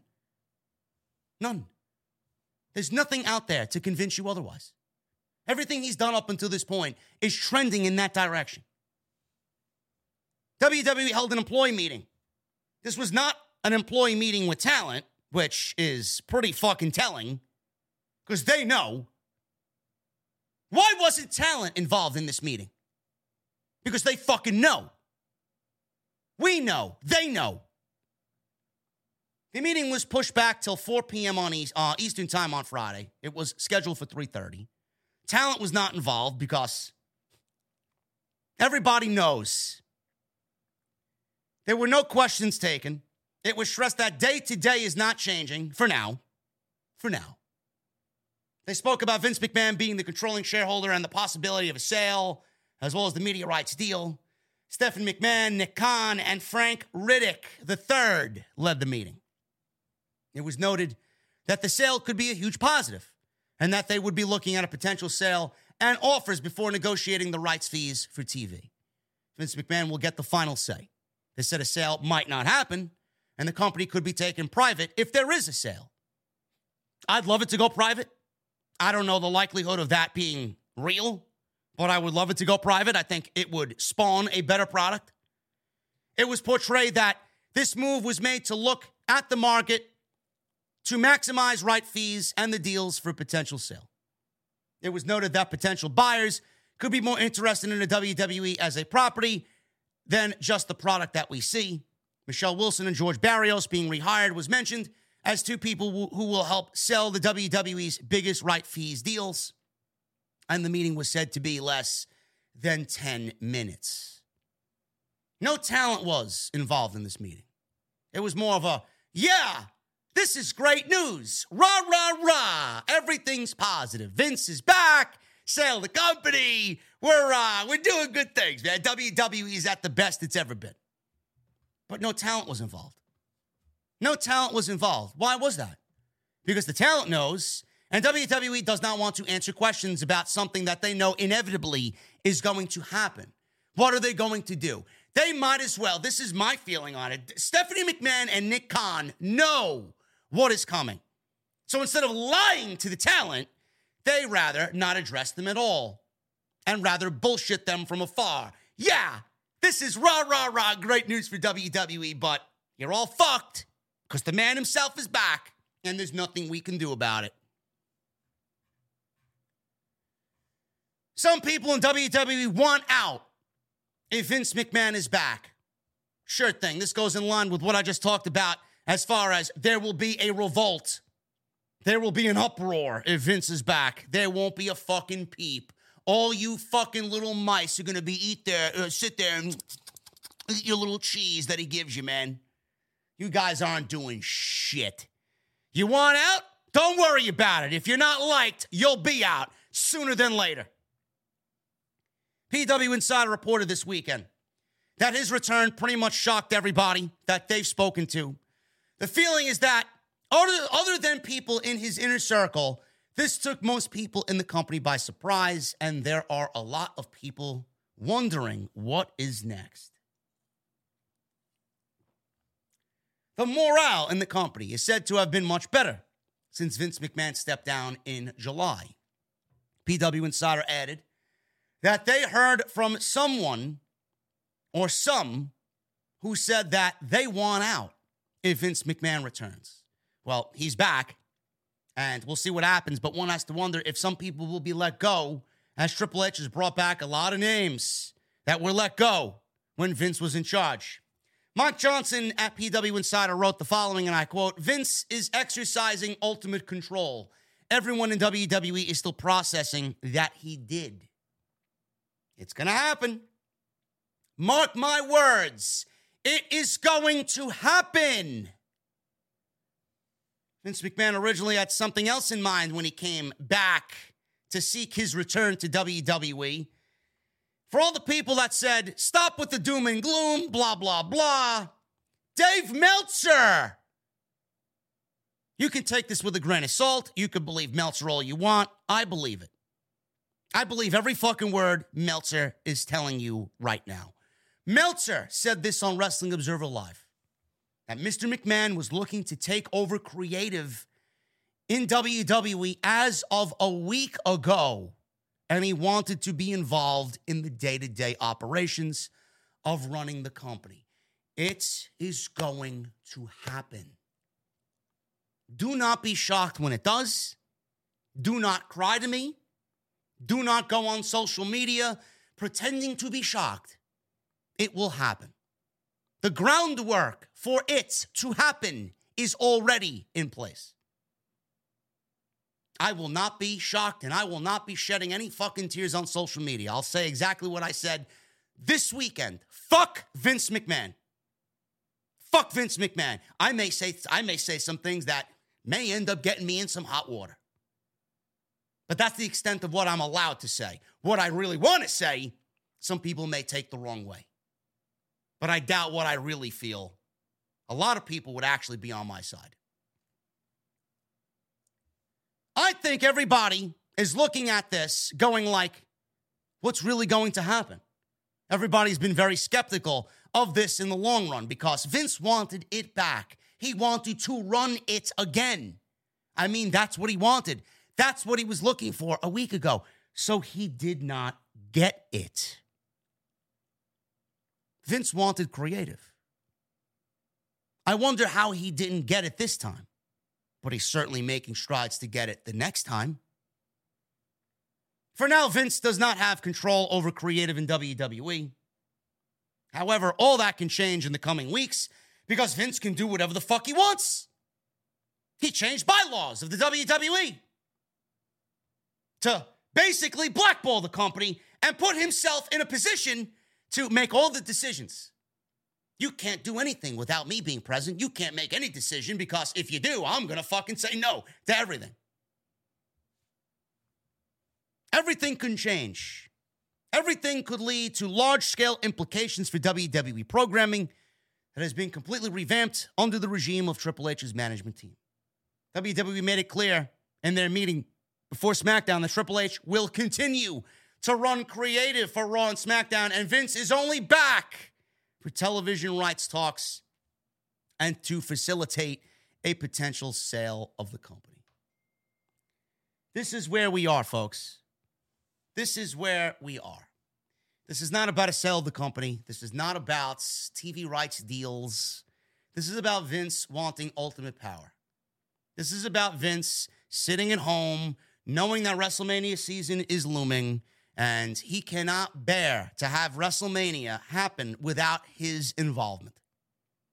He cannot sit and watch his family run the company better than he did in the last 7 months than he did for the last 40 years. We don't need Vince McMahon to facilitate a sale of the company. We don't need Vince McMahon to negotiate with Fox, NBCU, or any other buyer who wants to program WWE into their network. We don't need any Vince McMahon influence. The company could do this with the people that they have in place now. The only reason why Vince is back is because he knows that with him in charge, he can weasel his way back into what he did have previously, and nobody will stop him. This is why he cut 5 members of the board. 3 he cut, 2 quit. He aligned the board of directors with people who will not go against anything he says, which in turn will give him ultimate power. That ultimate power has now bled into everybody thinking, well, if he could change this and fucking maximize the board of directors to swing the power in his position, what else is this man capable of? We don't need Vince McMahon to sit there to negotiate TV deals or sale of the company when we have the people in place that have done this, like Nick Khan. He owns 80% of the fucking company. Why would they not go and ask Vince McMahon what he thinks about this? It is not about selling the company. It is about getting Vince and his ego to a point where it's been diminished back at 100%. It's all an ego grab. The egomaniacal agenda and narrative of Vince McMahon will ruin this fucking company until he is fucking gone. And worst case, dead. The company will be better off if Vince McMahon is dead. There. It would be. He's not needed. He's given us a childhood that I fondly remember. We don't need Vince McMahon anymore. We don't need his business acumen. We don't need his leadership. We don't need him to negotiate any TV deals or sell the company. We have people in place right now that can handle that and do it just as good as Vince thinks he could do it. If WWE hands over creative control to Vince McMahon, again, without saying a fucking word, if there is not a uproar, an upheaval, if there is not a revolt in this company, and everybody sits back and just lets it happen without saying anything, how many people will stop watching? How many people will just give up on this company completely? You know, a lot of people came back to the WWE once they found out Triple H was in charge and Vince was not running the show anymore. It didn't even have to be Triple H. It could have been anybody. Could have been Paul Heyman. Could have been Eric Bischoff. Could have been fucking anybody. It doesn't matter who was in charge of creative.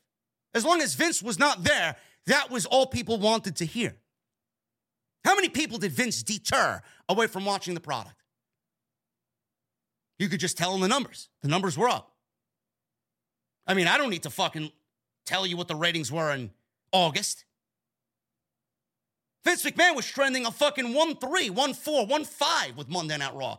Come to September after Clash of the Castle, WWE was trending a 2-2 on Monday night. The interest in the product was at levels I have never seen for as long as I've had this podcast. You mean to tell me that Vince coming back is going to uphold those people and keep that interest where it is right now? I don't think so. If you are not worried, If you are a fan and not worried, if you are a talent and not worried, if you are an executive and not worried, if you are a podcaster and not worried, if you are a fucking checkmark who sucks WWE cock for a living and not worried, you should be. I get more right on this show than anybody in the community because I know exactly what the fuck this company is about. I know exactly how Vince operates. I don't work there. I see it. I take it in. I assess. I call it out like I should, like I see it. If you are not worried about what is coming, you should be.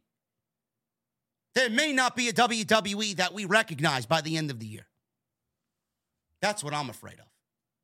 And no matter who buys the company, Vince McMahon is in charge to facilitate a sale of the company, not because he wants to sell the company, because he wants whoever he sells it to instill him as ultimate fucking power.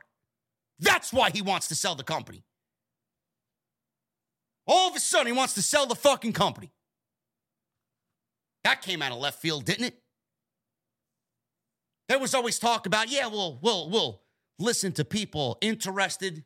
The right offer's got to come along, but we're not in any realm to sell the. Now he wants to sell the company. Now he wants to sell the company. I don't believe this man for a single fucking second. Not one single second.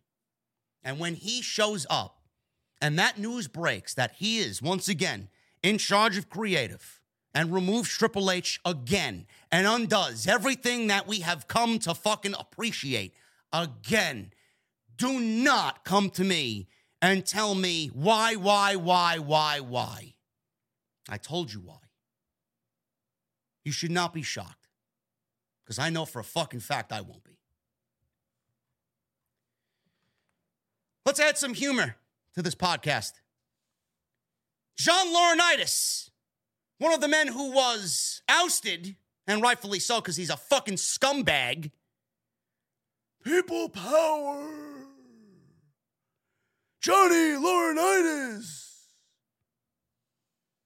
Fan outrage leads to John Laurinaitis' first post-WWE appearance being canceled.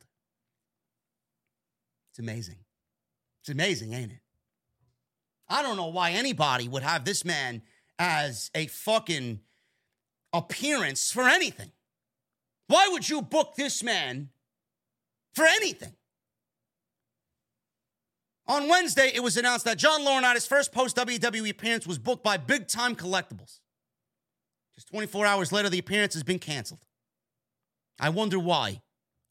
Bobby Fulton announced today that they received only negative feedback when they made the initial announcement, and they did end up cutting the relationship to work with him.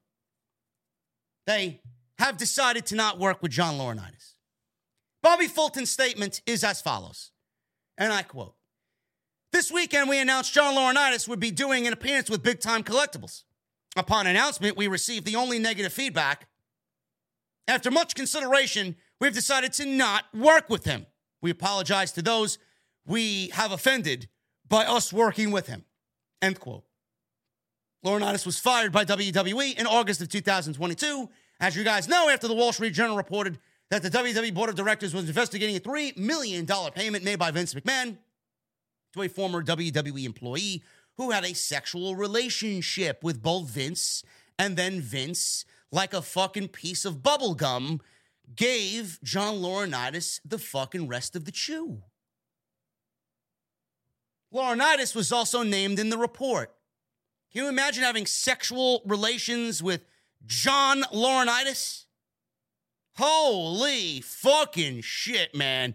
Whatever that woman was making, make it a fucking double, triple. Laurinaitis had been with WWE since 2001. He was one of the high-ranking executives and one of Vince McMahon's trusted fucking cocksuckers. Now, apparently, Bobby Fulton said on Twitter that he did not know of the backlash it would receive because he didn't know what had happened to John Laurinaitis previously in August. Bullshit. How are you in the pro wrestling realm and don't know what Vince and John Laurinaitis did.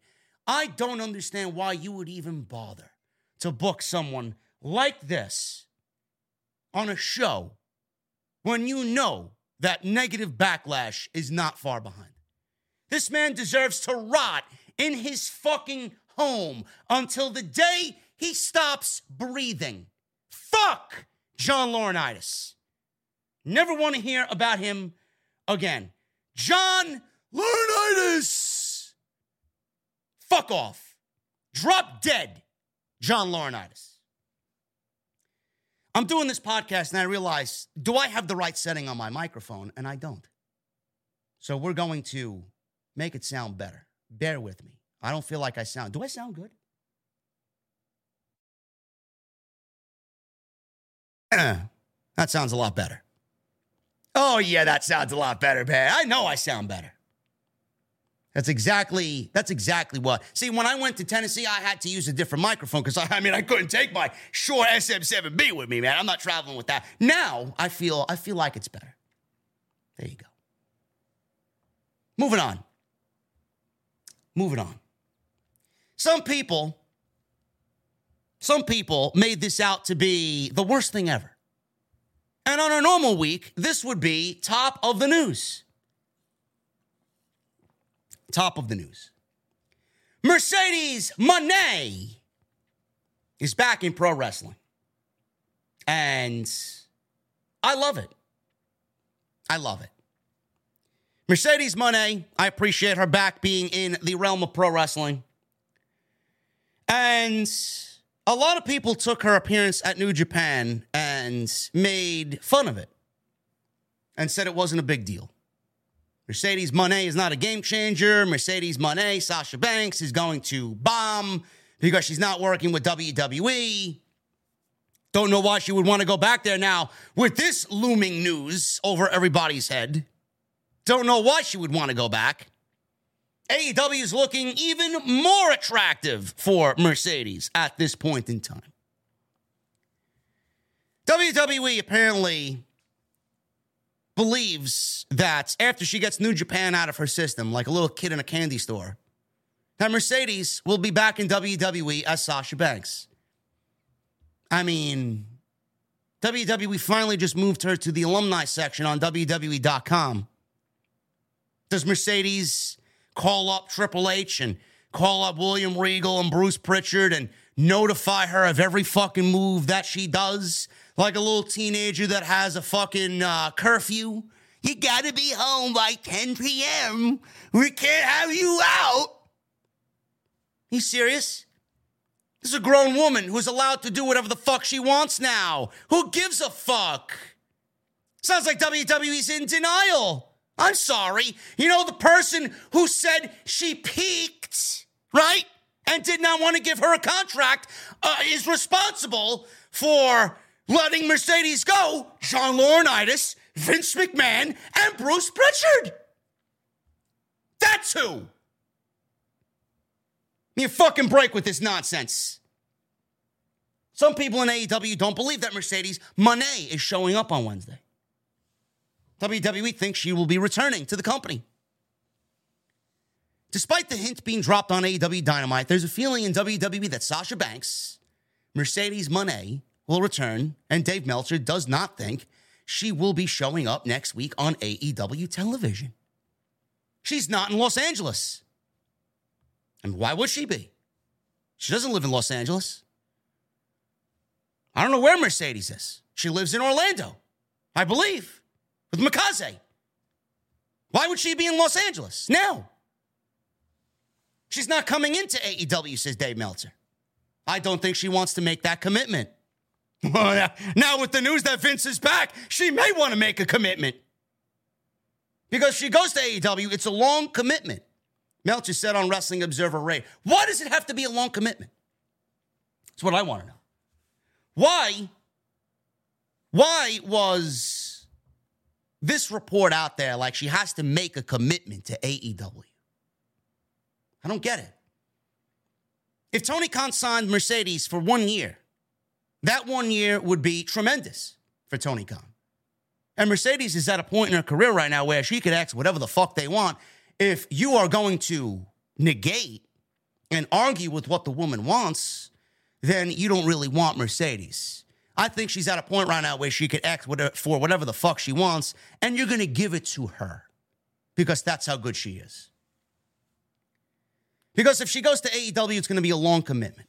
Brian Alvarez noted that during her interview segment, Britt Baker on Wednesday said, "I'm the boss." Alvarez said that since they announced Toni Storm as Saraya's partner, we know that Monet won't be wrestling next week. Now, that could be a red herring. That could be a troll. That could be a swerve, no pun intended. But Alvarez said that nobody in AEW has denied that Monet is debuting next week. Meltzer said, and I quote, "I've heard denials from AEW people in the match. They know it was really screwed. That's why they had to announce somebody this week, because they knew it was really screwed because everybody was thinking that it was her, and it wasn't her." Now, I find it funny how Meltzer thinks that the people in the match are going to tell him exactly what the fuck is going on. Why would the people in the match tell Dave Meltzer anything about what really is going on is what I find funny. Then he puts this out there on his show. He puts this out there in The Observer. Well, I heard from people in the match, and they told me, and they denied. Of course they would. Why the fuck are they going to tell you, yeah, Dave, Mercedes is going to be in the match? They're going to have you watch just like everybody else, and they're going to string you along like a puppet. That's what they're doing. Now, could it be that she's not there? Sure. Do I think that she shows up? Yes, I do. I think it would be foolish for her not to show up. And the match is in Los Angeles, and the match is big enough to a point where I think that if she does show up, it makes a huge, huge bank statement for AEW. Change. What are one of the things that we all talked about weekly that needs to change? WWE is doing what they got to do, right? AEW, their women's division is not where it needs to be. It has the potential to be where it needs to be, but it's not where it needs to be. AEW changed the graphics and the logo and the look of the show, right? They had a great production beginning to 2023. That show looked fucking great. That show was great on Wednesday. High hopes for the production on AEW moving forward. The other thing that needs to change is the women's division. If you don't bring in Mercedes, you are not on board with changing the division for the better. That is a legit, absolute no-brainer of a decision. And you don't think Mercedes wants to work with some of the talent in the fucking company? What gives you the impression that she's missing out on anything in WWE? I mean, just watch what happened on Friday last week. I mean, they gave fucking Charlotte Flair the world championship again. Why would Mercedes want to go back there and have that looming over her when she could take her own career into her own hands and do whatever the fuck she wants and work with whoever the fuck she wants? I don't get it. Yet this bothers some people. This bothers a lot of people. There's nobody in that company that I want to see Sasha Banks work with. She's worked with everybody. Yes, because I'm clamoring for a Sasha Banks and Candice LeRae match. Oh, man, I can't wait. Or Sasha Banks and Io match. Oh, my goodness. Because Io looks so fucking great in Damage Control, right? We've seen Sasha Charlotte, Sasha Becky, Sasha Bayley, Sasha Bianca. I mean, give me a fucking break. What exactly is she missing out on? I actually appreciate the fact that she changed her fucking name, changed her image, and did whatever she had to do to start over. Because she knows she can. Yes, WWE has propelled her to do such a thing, but taking a chance on yourself like that away from the biggest pro wrestling entity in the world takes fucking balls. And she did it with no hesitation. That's the part I appreciate, because though I'm not a professional wrestler and though I'm not Mercedes, I did the same thing many, many, many years ago by starting this channel and starting this podcast. And now I am the fucking best at what I do. I am Monet, no pun intended. A lot of people were like, oh, Sasha botched. The debut looked terrible. The debut sucked. It was uneventful. It was something that fell flat. I'm sorry. I don't watch Japan Pro Wrestling. I don't watch Japanese Pro Wrestling. But exactly how many people over there know who Mercedes Moné is? How many people know Sasha Banks in that part of the globe? Not many. Not many. She shows up, new theme, new hairstyle, same Sasha Banks that we've come to know and love. And she's in the ring, and she cuts a promo, and she delivers her new finishing move to Kairi, who, from my vantage point, got the knees down sooner than she needed to and botched the move, and Sasha had to salvage the rest of the segment. Sasha didn't botch. Kairi botched. That's how I saw it. Everybody else wanted to blame Sasha Banks because they have a fucking hard-on for calling her Botcha Banks. Did it come off the way that it needed to? I don't know what the fuck you were expecting. Were you expecting some Cody Rhodes WrestleMania fucking 38 moment? I don't get it. The crowd was silent because nobody knows who Sasha Banks is over there. The crowd was silent because women's wrestling at Wrestle Kingdom is a new venture. The crowd was silent because there are still COVID restrictions in place, even though New Japan put out a briefing saying that you could cheer and that people were cheering during that show. People are not going to go out there and abuse the ruling. COVID still exists over there. COVID isn't going anywhere. And they very much appreciate the fact that they even have pro wrestling and filled that arena 27,000 large. I love how people tell me Sasha Banks is not a game changer. This woman, she went out there, and because of her rumored appearance, nobody knew, right? Nobody knew. Because of her rumored appearance, she brought 93,000 unique new viewers to New Japan World.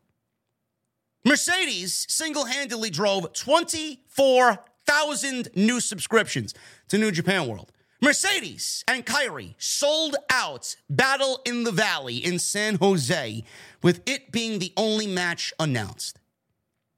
And you mean to tell me that Sasha Banks is not a difference maker? Man, all those people look fucking stupid tonight, don't you think? I think so.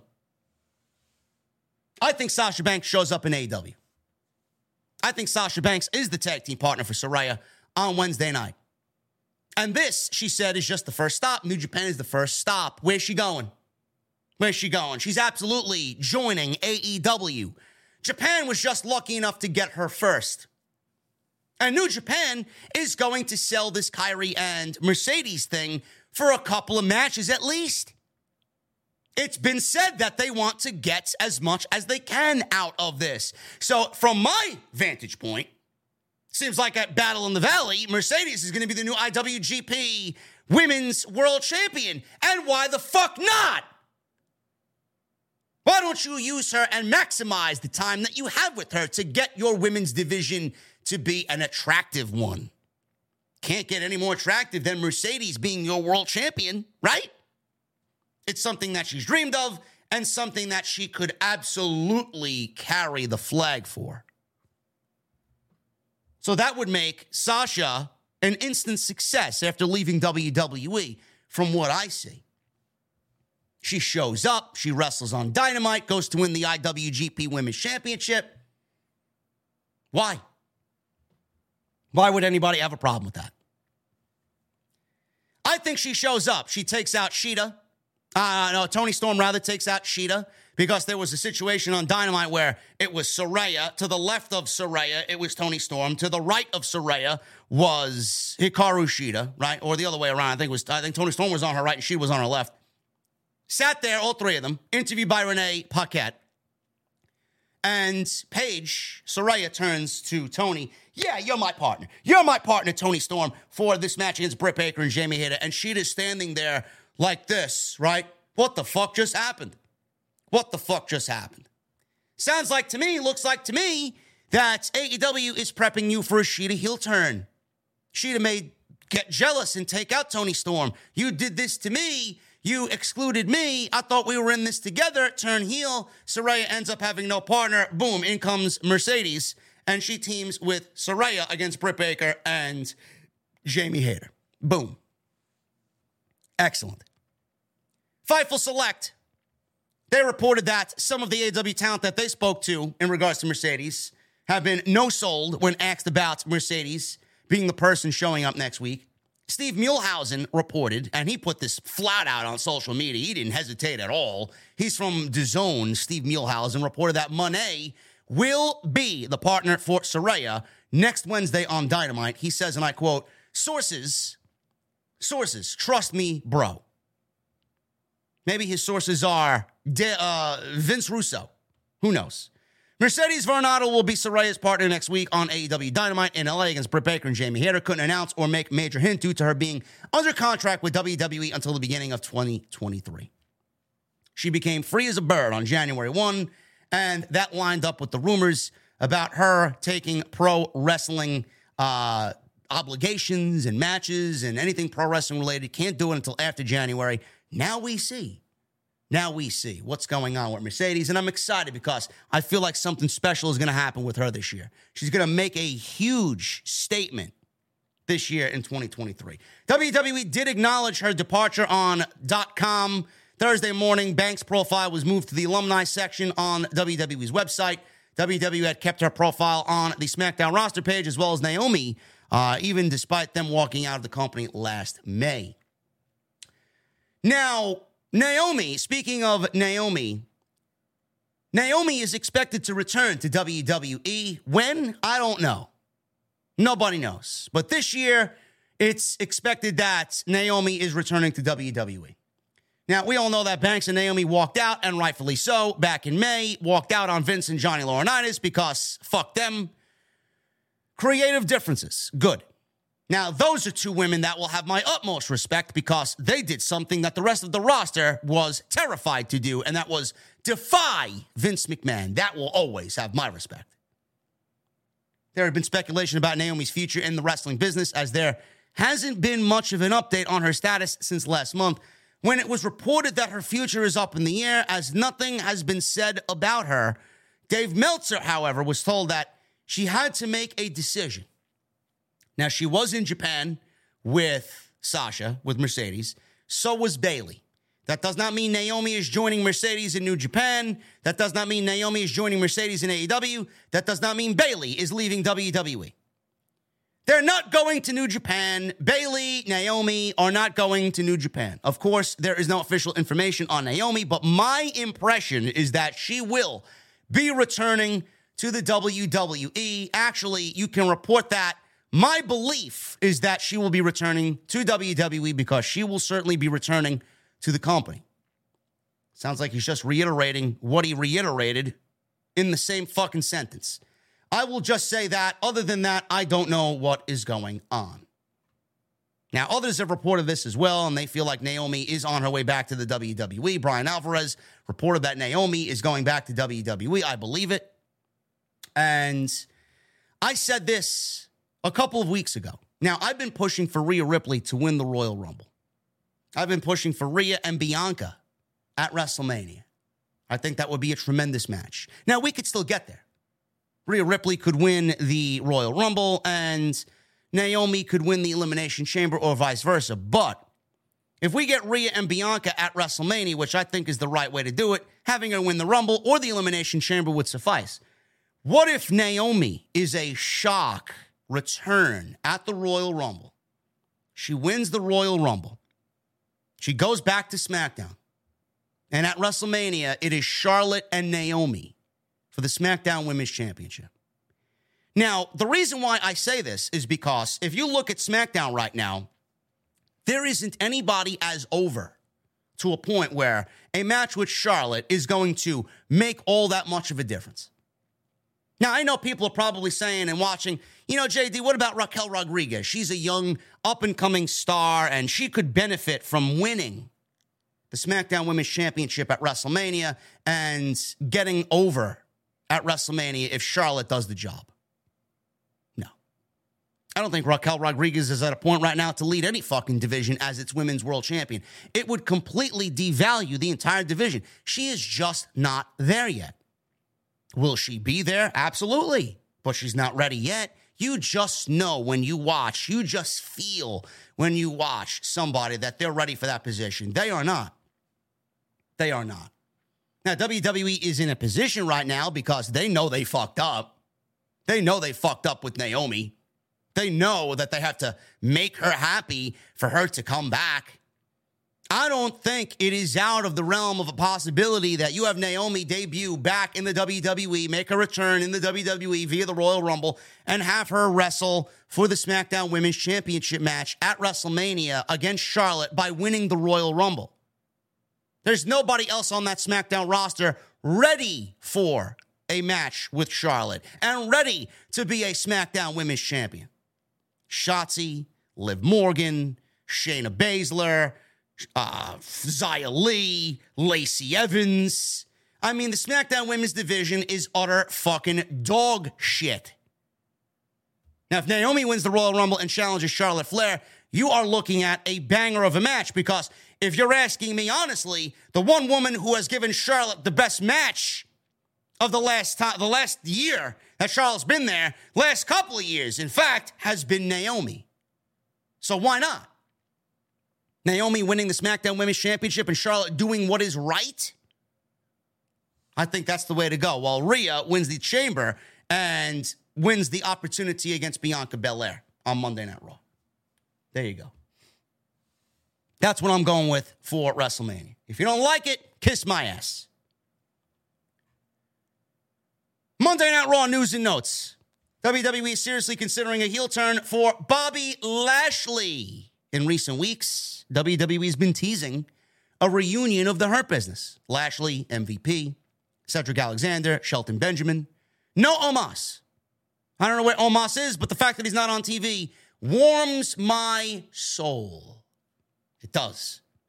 On Monday's episode of Raw, Damage Control was getting ready to head out to the ring, and you could see that MVP was in the background talking with Adam Pearce. With him was Shelton Benjamin and Cedric Alexander. This comes after MVP recently had asked Pearce how Lashley is doing. As recently as November, Lashley vowed to get the group back together and said that he would do so. PW Insider reports that discussions have picked up about turning Lashley heel fairly soon. At one point, he was fired in storyline because of his behavior. The Hurt Business took the WWE during the pandemic era and led Monday Night Raw. They got rewarded by being broken up. Shelton Benjamin and Cedric Alexander were rightfully taken off television because Vince McMahon got bored of them. Because Vince said so. Now with Triple H getting everybody together back in trio factions, the Hurt Business with Cedric, Lashley, and Shelton fit better now in this WWE than they did with Vince McMahon. The Hurt Business single-handedly took Bobby Lashley to new heights in WWE, made him even bigger of a star in WWE, led him to being a world champion. Yet they wanted to end it because Vince got bored of the Hurt Business. Now, Lashley's been a babyface. He's been kind of showing, I guess, tweener here and there on Monday Night Raw, going against Rollins, and we don't know if Rollins is going to be a heel or a babyface with Cody coming back. We don't know. But Bobby Lashley's played babyface. He's kind of been in between. If they're turning him heel for a return to the Hurt Business, I'm all for it. All for it. I think that would benefit him greatly because right now, I really can't stand to see him feud with Seth Rollins or Austin Theory any longer. So getting the Hurt Business back together is best for business. Somebody that you haven't seen on WWE television, and I'm not sure people actually care, is Doudrop. Doudrop. Hopefully when she comes back, she has a new name. Piper Niven was called up from the WWE UK system in June of 2021 to join the main roster where she was, I don't even know if I want to mention this, aligned with easily the worst pro wrestler on the face of God's green in Eva Marie. So Doudrop has not been seen for several weeks, months actually. September 6th, where she teamed with Nikki. What was her name? Ash Trash. Trash. I remember Nikki Trash. Wow, man. Wow, the days have gone by, man. I love that joke. I can't use it anymore. Because she's not Nikki. She's not Nikki T-R-A-S-H anymore. She's just Nikki Cross. I know. All right, listen, man. Listen, all good things have to come to an end. I know. So we haven't seen her in several months. Last, she teamed with Nikki. Trash. I got it. They defeated Toxic Attraction. Her last match on Raw was the night before this tag team match. Now, while speaking on The Observer, Meltzer noted that Doudrop is just one of many names from the UK dealing with visa issues, and that's why WWE hasn't used her. Blair Davenport of NXT, Tyler Bate of NXT, Gallus of NXT are all dealing with this issue. Yeah, it's visa, says Dave Meltzer. They went back over for visa situations. They got to get the visas taken care of. So there's a lot of people, a lot of Gallus, Tyler Bate. I don't know that all of them fall into this category. Piper Niven's been gone is another one. Doudrop. What's her name? Blair Davenport. What's her name? The former Bea Priestley. Yeah, a lot of them. That's basically the situation with a lot of them. And that is just getting the visa stuff worked out. I'm wondering where Tyler Bate went, man. Tyler Bate's ready for the fucking main roster, if you ask me. Seriously. Anyway, does anybody give a fuck that Doudrop is missing? Yes, because Doudrop, her missing in action is, oh my God, the women's division is fucking slumbering. It's so awful without Doudrop in the women's division. Said nobody ever. Give me a break. NXT news and notes. Some people in AAA believe that Dragon Lee joining WWE was actually a joke. Not meaning, they thought it was a bad career move, which I'm assuming they felt anyway. They thought it was a ha, yeah, man, that's a great joke. Are you serious? Yeah. They thought it was a joke. WWE signed him in late December. Dragon Lee got over with AEW fans when he was part of the faction of Roosh and whatever the fuck was going on there, right? And Andrade El Idolo. He announced he was signed with WWE after he and Dralistico, his brother, beat FTR to win the AAA Tag Team titles at the AAA events in Acapulco. In the latest edition of the Wrestling Observer, Dave Meltzer reported that those in AAA believed that Dragon Lee making his way to WWE was a joke and not real at all. Meltzer wrote the announcers, as well as a lot of fans and media, believe that Dragon Lee going to WWE and the story was a joke since their version of April Fool's Day was the day of the show. That's why they no-sold his interview talking about going to WWE after winning the titles, end quote. Now, this is the Vince McMahon effect. This is exactly what I had thought about when I read this story. This was the Vince McMahon effect. This is the Vince McMahon effect. Vince McMahon has sullied the WWE name and has given the WWE such a terrible reputation that when guys like this want to go over there and do end up over there, people are like, are you joking me? No, I'm not joking you. I'm going to WWE. I'm going to NXT. Because people like this have ultimately failed in the WWE. And rightfully so, because Vince pushing somebody with a lucha mask is not really ideal. Any luchador, and I had people on TikTok and I had people in my comment section on YouTube Shorts.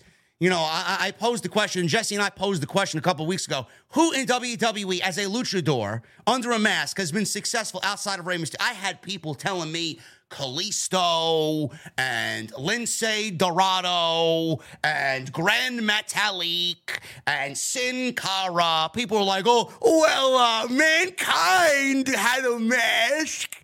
People were like, what about Glenn Jacobs, JD? He was the Monster Kane luchador.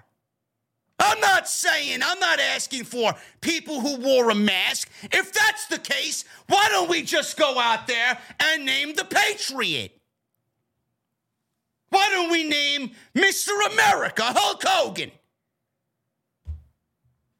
There's not one single luchador in WWE of the modern era outside of Rey Mysterio that has found any success. So the fact of the matter is, if you think Dragon Lee is going to bode any differently or fare any differently, I don't know what the fuck you are smoking, but Jesus fucking Christ, pass me that motherfucker and serve me a cold beverage on ice. Because I don't know what the fuck you're smoking. Now, is it possible that it's different under Triple H? Absolutely. But we don't know if Triple H is going to be in charge in a couple of months. WWE is bringing in Dragon Lee at a time right now where there's so much uncertainty. Vince McMahon looks at him. He's going to end up thinking, did Ray get demoted to NXT? Who is this guy? Goodbye. This guy picked the wrong fucking time to join NXT. And again, believe me, Vince will be back in charge. WWE is also interested in bringing back Ezra Judge. He was formerly known as Ezra Judge. That's E.J. Duca or Naduka, 6'5", former college football player and bodybuilder who was on NXT before they ultimately fired him for budget cut reasons. This is when Vince McMahon was back in charge during the pandemic era. In the latest edition of the Wrestling Observer newsletter, Dave Meltzer reported that WWE has expressed interest in signing him as his MLW deal is expiring soon.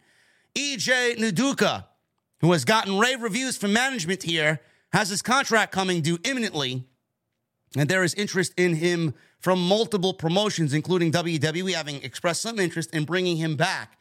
AEW and promotions in Japan have also reportedly shown interest in Naduka. Naduka signed with WWE in 2018, where he only wrestled a few matches on the house show circuit before his release in May 2021. He currently holds the MLW World Tag Team Championships alongside Calvin Tankman. So, I know a lot of you guys don't know who he is. I don't really know who he is. I'm not familiar with his work in MLW, but, I mean, just based off what he looks like, I don't know why he got fired in the first place. Because if you look at him and you go Google him, you look at him and wonder, how the fuck did they get rid of this guy? This guy is absolutely Vince McMahon's wet dream. I don't know how they fired him. Maybe they fired him because they figured he wasn't coming along. I don't know. But apparently he's made a good name in MLW to a point where Triple H and NXT now want him back. And apparently I did read tonight that whatever tag team championships he was holding, he lost these tag team championships, which will air at a later date because he probably has signed with WWE. So we'll see what happens. But WWE wants to bring him back. Again, I don't know who he is, or I'm not familiar with his work, but it is what it is. He looks fucking great. So whatever they are thinking about, they clearly want him back on NXT. AEW, they want to push Konosuke Takeshita as a top act in the company. He remains signed to DDT in Japan. He is a fully fledged AEW roster member in AEW. So he's working both DDT and AEW. In the latest edition of the Wrestling Observer newsletter, Dave Meltzer reported that AEW is looking to make him a top star down the line. Now, I know that they have Don Callis kind of scouting him on AEW television. And Meltzer wrote, and I quote, although he's not being featured on television right now, and when he is, there is, a situation where he goes into every one of these matches. He wrestles and he loses, right? He's got great matches, but ultimately he just loses every match. There are significant plans, though, for him to be pushed as a top-tier guy. Obviously, the Don Callis scouting storyline looks to be a catalyst in some form. Takeshita is wrestling Bryan Danielson on Wednesday's Dynamite, and I can't even begin to stress to you that if you're not watching that match, I don't know what the fuck you're doing. Take my motherfucking Ridge wallet, bitch. Seriously. That will be the banger of all bangers. You're not going to hear a fucking peep out of me until the match is over. Can't wait. Can't wait. I said this for months. Said this with Jesse not too long ago, actually. Takeshita, if he's going to be a top guy, he needs to start winning matches. Clearly, he's not beating Bryan. So after this Bryan match, he needs to start winning matches. Secondly, having him win the All-Atlantic Championship, that's the guy you want with the All-Atlantic Championship. His matches, his work ethic is going to get that title to where it needs to be. He is fucking great. I have no problem with him being pushed as a top-tier fucking guy. Banger on Wednesday. Mark my words. The Young Bucks, they are looking for new AEW contracts. On October 7, 2019, on an episode of Being the Elite, the contracts were described as 4-year deals, and no other details were provided. Fightful Select have heard from several sources in AEW that the Young Bucks have been discussing new contracts with the company that would keep them around for pretty much the duration of their career. But as of right now, we don't have any details on terms or if a deal has been reached. Fightful has reached out to AEW officials for more, but have not heard back. While speaking on Wrestling Observer Radio, Brian Alvarez and Dave Meltzer provided an update on the situation. Brian Alvarez says, well, the story was that they were in the middle of negotiations or this and that. I would not say there is absolutely nothing to that, but they're not really in negotiations right now. Meltzer says, yeah, their contract is up at the end of the year, and AEW does want to lock them in. Brian Alvarez then goes on to say, it's acknowledged that at some point they should be negotiating, but that's literally where it's at right now. It's an acknowledgement that they should be negotiating at some point. Meltzer added that AEW wants to sign them to a new multi-year deal. They're not going anywhere. Tony Khan is not losing the Elite. Whatever the fuck they want, they're going to end up getting. They are the face of the company, and business needs to be done. CM Punk will be back in 2023. The Elite and Punk will work together, and AEW will have its best creative year ever. That's my prediction for AEW. They're not going anywhere. That's all I got for you guys. 2.5 hours of glorious podcast, man. Holy shit, what a banger of a fucking show to begin 2023, huh? Oh, my goodness.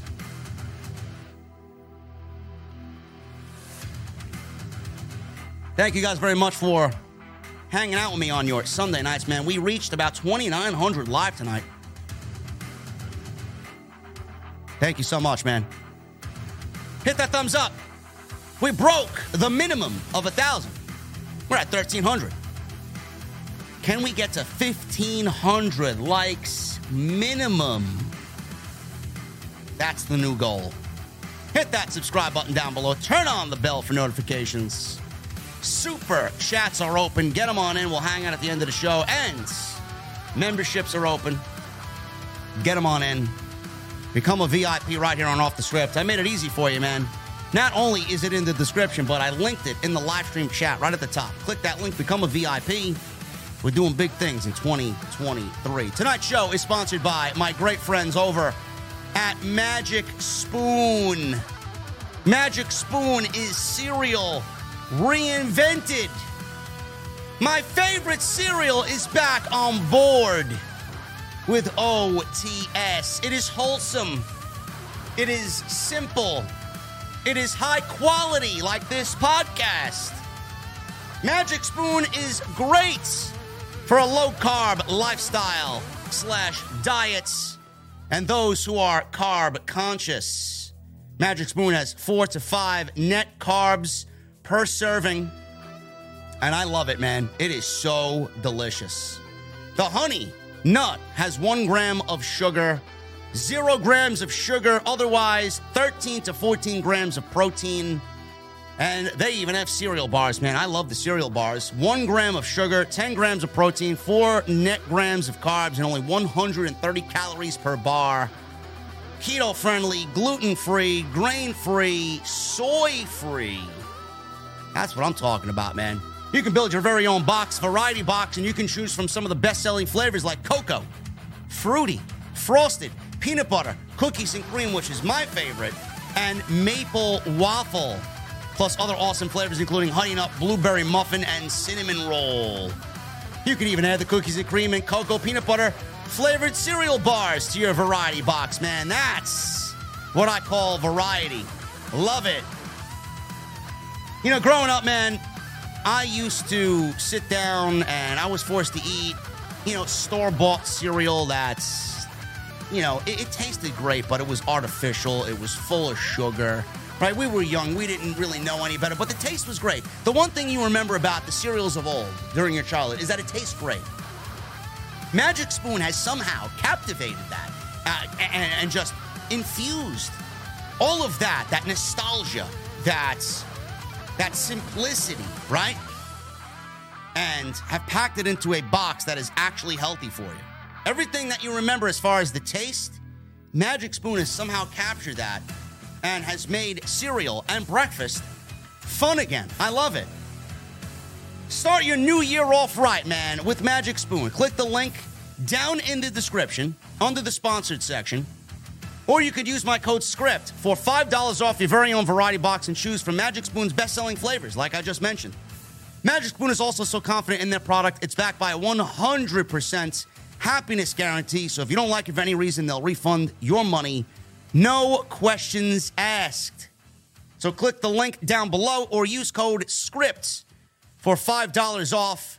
MagicSpoon.com/script for $5 off today. Also for my Canadian and British fans, Magic Spoon also ships to Canada and the United Kingdom. Awesome, awesome, awesome. Love Magic Spoon and happy to have them on board this month for Off the Script.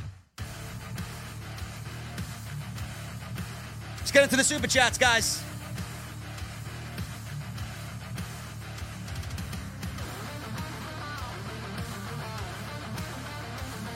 Raymond Jimenez with a new membership. Raymond, what the fuck are you drinking, brother? Also, shout out to my boy, Dr. Evil Genius. I know he's been texting me. Bro, what's up, man?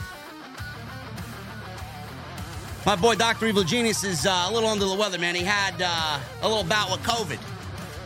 Well, he has a little bout with COVID. He's got what Jesse's got. Jesse is now COVID-free, so hopefully Genius is going to be on the mend quicker. So, thoughts and well wishes to him and that household, man. They've taken care of me greatly. Raymond, what the fuck are you drinking, brother? William Sanchez with a $10 super chat. I won't be surprised if Vince is in full control of Created by WrestleMania. His ego will never let Triple H book his biggest show all year. I hope Triple H will still be involved in some way, though. He won't. He won't. Triple H will not be involved.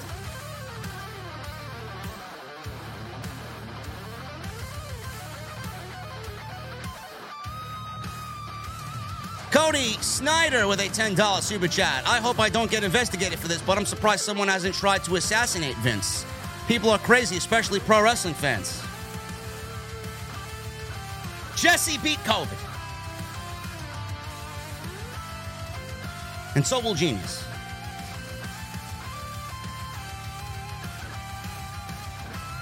Wrestling fans are crazy, Cody. Absolutely. Tenario with a $5 super chat. What's up, JD? Question. What is your favorite Royal Rumble Final 4 or 2 that you thought was unpredictable? Shawn Michaels and The Undertaker is my favorite Final 2 of all time.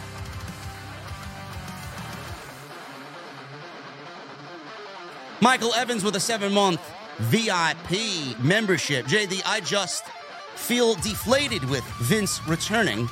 I know you had fun in Tennessee and I turned to BC over the weekend. You guys need to do a show together. Hashtag epic. Bro, if there's one guy in the community that I would do a show with, it would be BC. Scenario 128 with a $5 super chat. I hope Mercedes does what guys like Cody and Jon Moxley did, and that's prove critics wrong. Absolutely. She's going to prove everybody wrong. Just give her some time. She's only been back for a week. Big Wheezy becomes a new member. What is up, brother?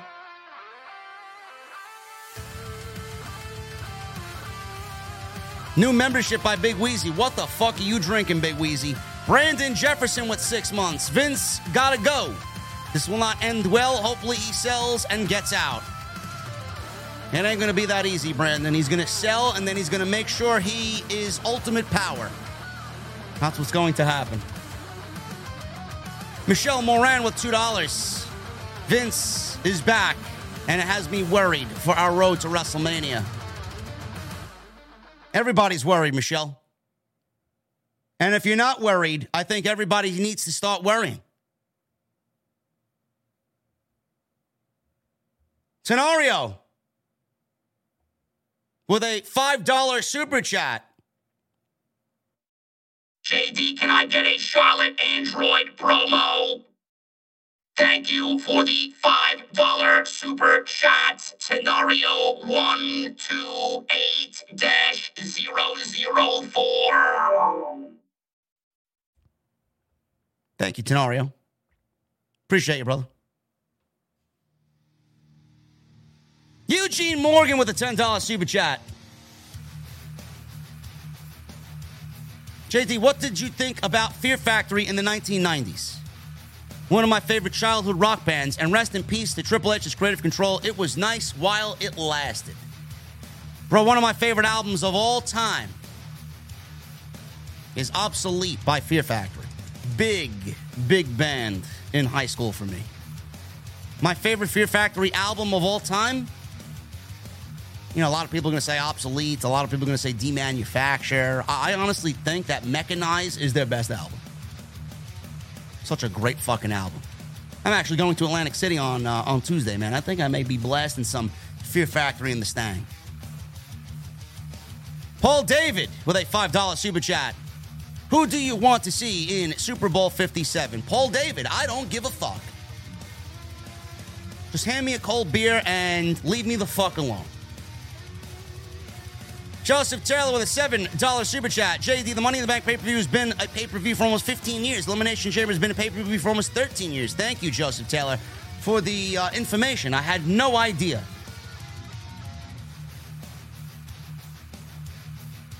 So what you're saying, Joseph, is that Money in the Bank should be moved to WrestleMania. Nick Williams with a $5 super chat. Triple H is Optimus Prime and Vince McMahon is Galvatron. Bruce is Starscream and Johnny Gargano is Bumblebee. Why are we disrespecting Transformers by having Vince McMahon and Bruce Pritchard play the role of Transformers that I love? Starscream is my favorite Transformer. Nick motherfucking Williams, man. Thank you for the $5 super chat. You know what I want to see? You know, I'm going to go back to that question. Who do I want to see in the Super Bowl? Paul David, Jacksonville. I hope Jacksonville wins the Super Bowl because I would love to see Triple H have to send a WWE replica title belt to Tony Khan. Now, would he is the question.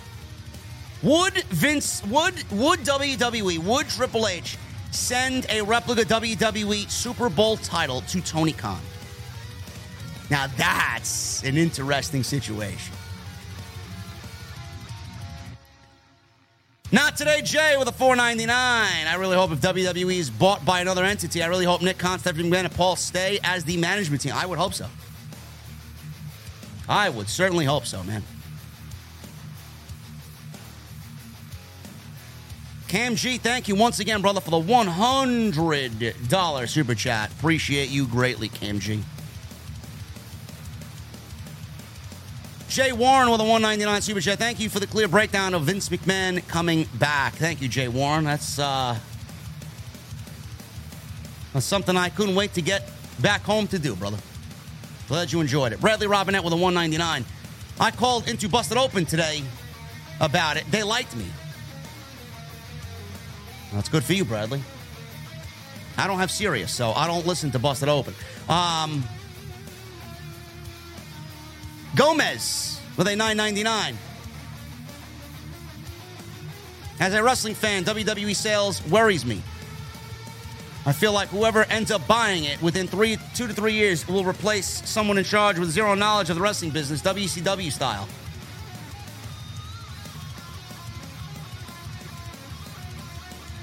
Listen, Tony Khan could absolutely make an offer for WWE, and you know what? WWE is going to have to listen. I don't know how much the Khan family is worth, but WWE is going to sell for more than what the Khan family is worth, unfortunately. My boy Dr. Evil Genius with 2 months been banished to my living room with the Rona. Spent most of the day watching WWE events from 1999. So good. Yeah, bro, I got your texts earlier, man. I was on the plane. Legitimately, I got off the plane, got in an Uber, fell asleep on the plane, got in an Uber, got home. unpacked, set this show up, and took a nap for about 4 hours.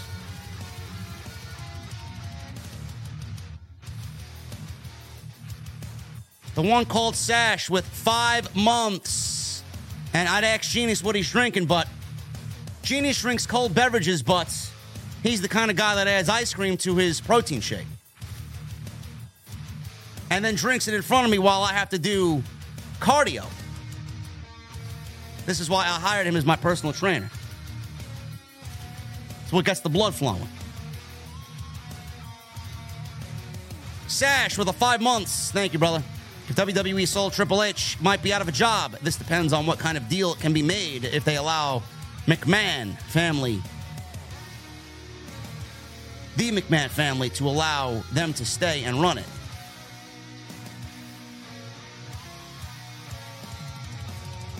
Everything I had lined up in this podcast, Sash, is exactly how I feel it's going to happen. McMahon is negotiating because he will want to remain in control, and he wants to negotiate that with whomever. It's so terrible. It is so terrible. Miles Marable with a 4 months. Death, taxes, and OTS for life. Thank you, Miles. Appreciate you, brother. Killer Swag 216, 5 months. So Vinnie Mac returns, huh? Sheesh, I'm glad I stayed away from WWE OTS for life. Killer Swag, what are you drinking, brother? Jedi Joker with a $2 super chat. Who the hell beat my high score in Android Attack? I don't know, bro. Listen, I don't know. Who has the high score in Android Attack in the venue? That's what I want to know.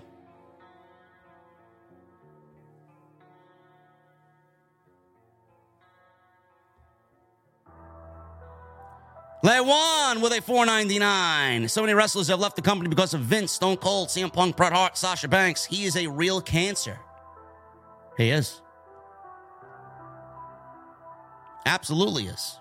Soundwave 80s $9.99 super chat. If we see anything that goes on with Raw and SmackDown the way it was before Vince retired, then we know for sure that Vince is back in creative control. And you know what, Soundwave? It's not going to be that difficult to find out when that happens and see it when it happens, man. We all know too well. JLD with 5 months in the VIP club. AJD and OTS family. Very much looking forward to a new year with the best podcast in the IWC. Keep up the amazing work, bro. Thank you, JLD. I appreciate you, brother. Nick Williams with a $5 super chat. Last one. Let's say WWE doesn't make a sale. What happens then? Where does Vince go? Does Triple H call Austin to haul Vince out of WWE headquarters? I don't know, Nick. That's a good question. But the thing is, if WWE is setting themselves up for sale, I do think that inevitably it will be sold. When it happens, that's the real determination on where Vince is going to pretty much be.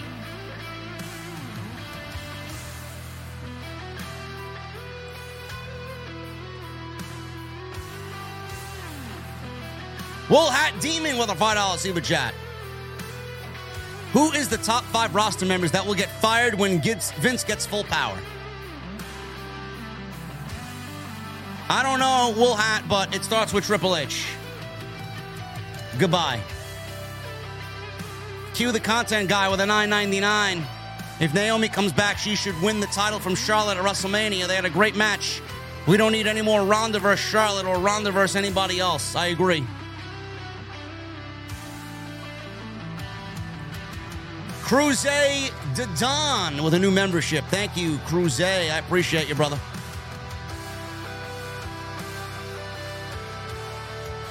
Not today, Jay with a $4.99. JD, I want you to make a promise. If and when Vince takes creative, promise us you will stop covering WWE shows. I will not make that promise. I will actually have more anger than ever before. More anger than ever before, Jay. Why would I give up covering WWE? You got to be out of your fucking mind. Matt, the PW fan, with a $5 super chat. Imagine if the Jacksonville Jaguars were to win the Super Bowl. Triple H would have to send TK a WWE Championship. That would be hilarious. I can't wait. I would love to see that happen. The Three Kings with a $9.99. Any employee that has an uncomfortable story about Vince McMahon that has been swept under the rug should speak up now. We need a Hail Mary or buzzer beater before the damage is done. I absolutely agree. Where is everybody? Surge T Channel with 2 months. What's up, JD? I got my tickets to Battle in the Valley in San Jose to see Mercedes Moné versus Kairi for the New Japan Women's Championship. I can't wait. Enjoy the show, brother. Should be a great match. The only thing is, I would watch that show, but it's the same night and the same time as Elimination Chamber. I don't get it.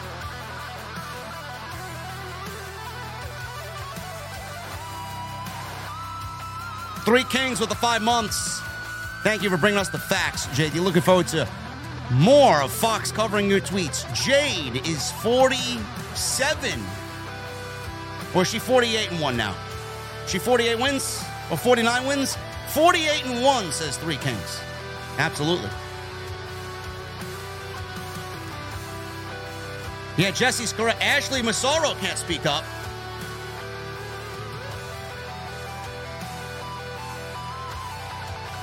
Son Jeremy with a new membership. Thank you, son. What are you drinking, my son?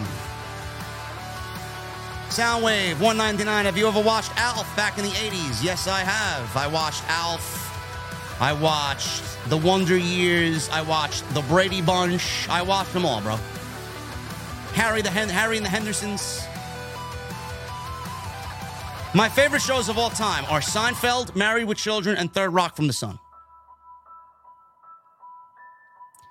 Son Jeremy with a $4.99 Super Chat. JD, what's up, my guy? I'm a new member as of tonight, and I just got to know, did you ever listen to the band Bad Religion back in your day? Son Jeremy, no, I did not, bro. I was not a Bad Religion type of guy. At all. Grimsley with a $5 Super Chat. Maybe Sheeta gets pissed and forces her way into the tag match to show how great she is. She needs a partner, so maybe Mercedes triple threat tag. No. No, thank you. Surge with a $10 Super Chat. Vince McMahon's initial stand for Vince Killing Momentum. I like it. Fresh Prince is another one of my favorite shows, for sure. Absolutely. Family Matters as well. Boy Meets World is another one. DGK Dog with a $19.99 Super Chat. I'm on board with Bianca versus Rhea at WrestleMania, but I'm scared they might have Bianca lose her title before WrestleMania to end up challenging Charlotte. If that happens, I think we may get Rhea versus Becky instead. That would be awful. Why would you take a title off of one to only put her in a title match against Charlotte? So fucking stupid. Golden Boy with a $5 Super Chat. I seen a report today, Ric Flair, that he made up with Triple H over the man situation. He's back in. We will be seeing him a lot, and maybe at the Rumble. Any truth, JD? No, WWE is not going to allow Ric Flair to wrestle. Why would he ever be back on television is my question. There's nothing for Ric Flair to do on television. Now, if Andrade ends up joining the WWE, I could see Andrade being managed by Ric Flair. But other than that, no. Ham Sand 210 with a $5 Super Chat. I bet Omos and Austin Theory are happy Vince McMahon is back. I especially bet that damn beaver Kevin Dunn is happy as well. We are all doomed. Michael Evans with a $5 Super Chat. Another banger, JD.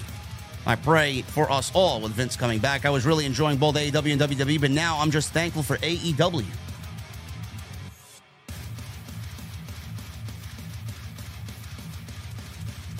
Eddie Hazard with 16 months. Thank you, brother. It won't happen, but imagine the Fed being put up for sale and Tony Khan swooping in for the kill. Fuck Vince McMahon. OTS for life. I don't think Tony Khan will make an offer, but Tony Khan is not going to buy the company. Cody, with a $5 super chat. TK buying the E. No. MGM Ballin with a $9.99.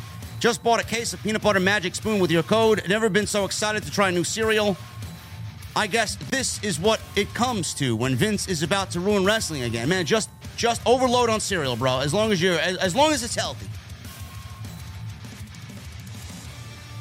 Dr. Evil Genius with a $4.99. Would Magic Spoon refund my money if Vince takes over creative? No.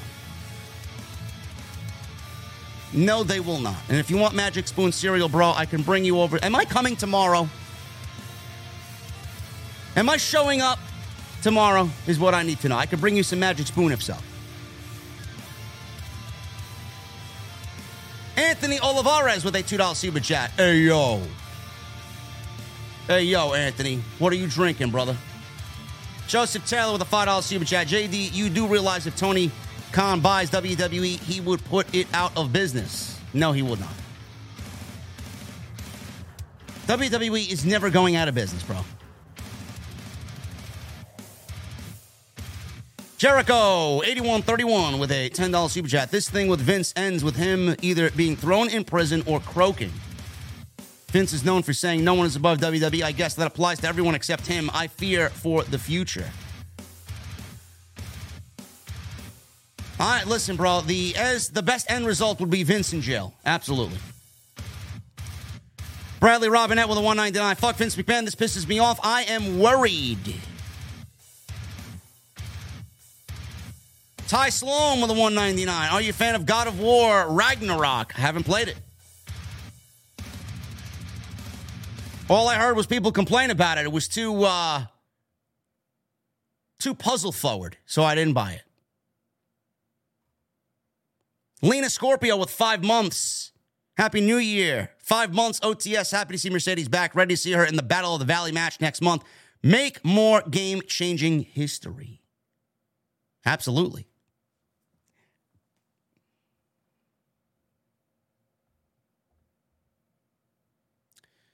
We got MGM Ballin with a $1.99. He says, can I please get a shit roll?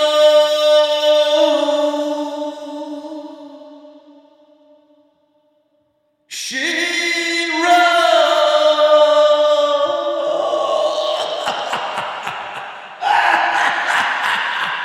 My little hobbitses.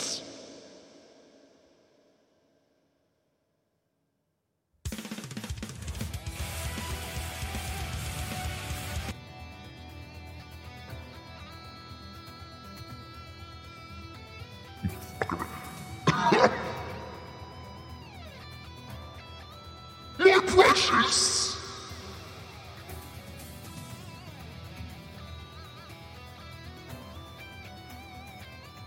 Gears with a Canadian $2 super chat. Vince, you reached your peak long ago. Get out. Jedi Joker with a $5 super chat. JD, I found out who beat my high score. It was Golden Boy, but I got my high score back. Okay. What type of games should we have in my mother's basement, bro? I don't know, man. I'm going for a more elegant vibe. We'll see. I don't know. Jesse, no, I hit that one by accident, bro. I can't play that song anymore. I may get copyright strike. Francisco with a $2 super chat. Budweiser, please. Francisco, brother, listen, man. I don't serve Budweiser here.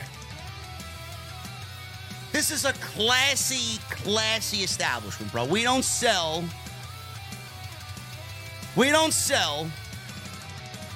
piss-flavored beer, okay?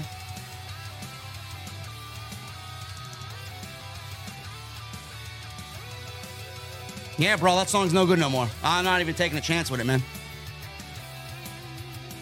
Miggy Saito with a 125 in his currency super chat. Didn't know Vince is back. Should I stop watching WWE?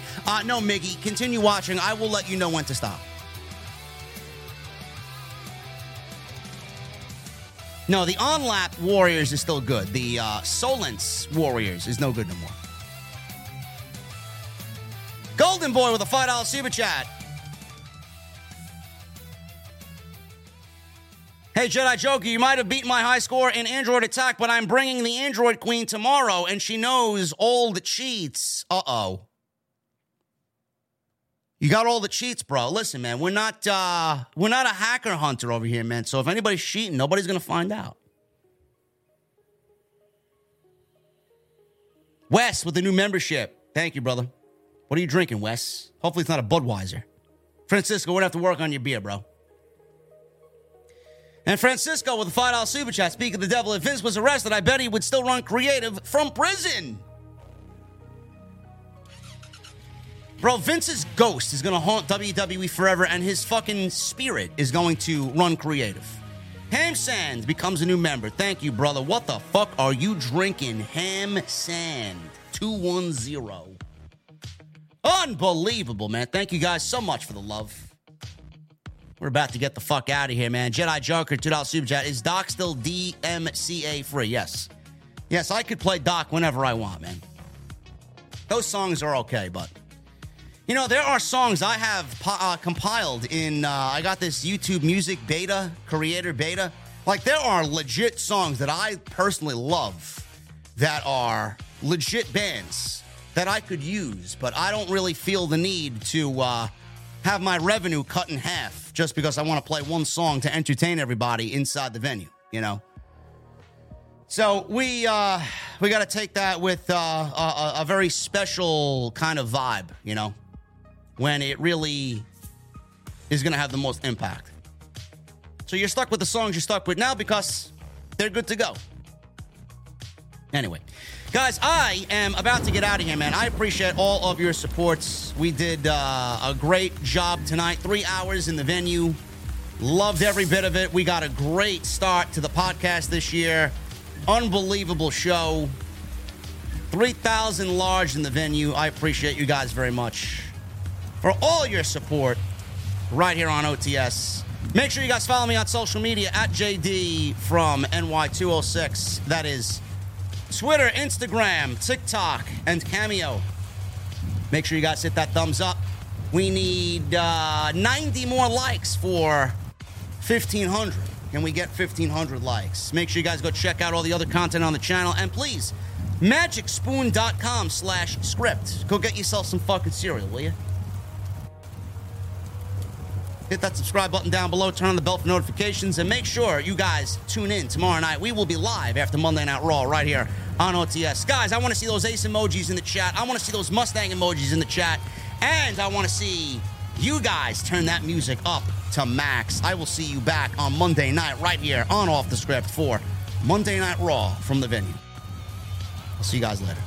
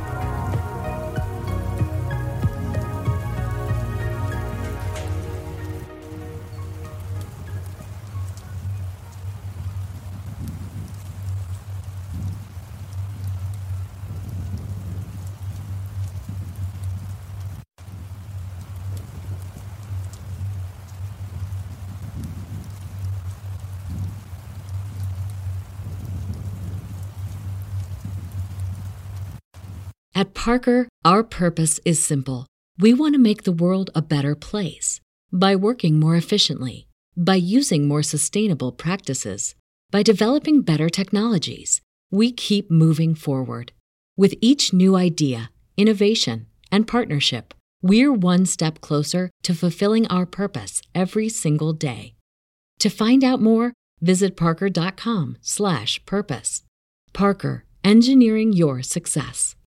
Say goodbye to your credit card rewards. Greedy corporate mega stores, led by Walmart and Target, are pushing for a law in Congress to take away your hard-earned cash back and travel points to line their pockets. The Durbin-Marshall credit card bill would enact harmful credit card routing mandates that would end credit card rewards as we know it. If you love your credit card rewards, tell your lawmakers, hands off my rewards. Tell them to oppose the Durbin-Marshall credit card bill.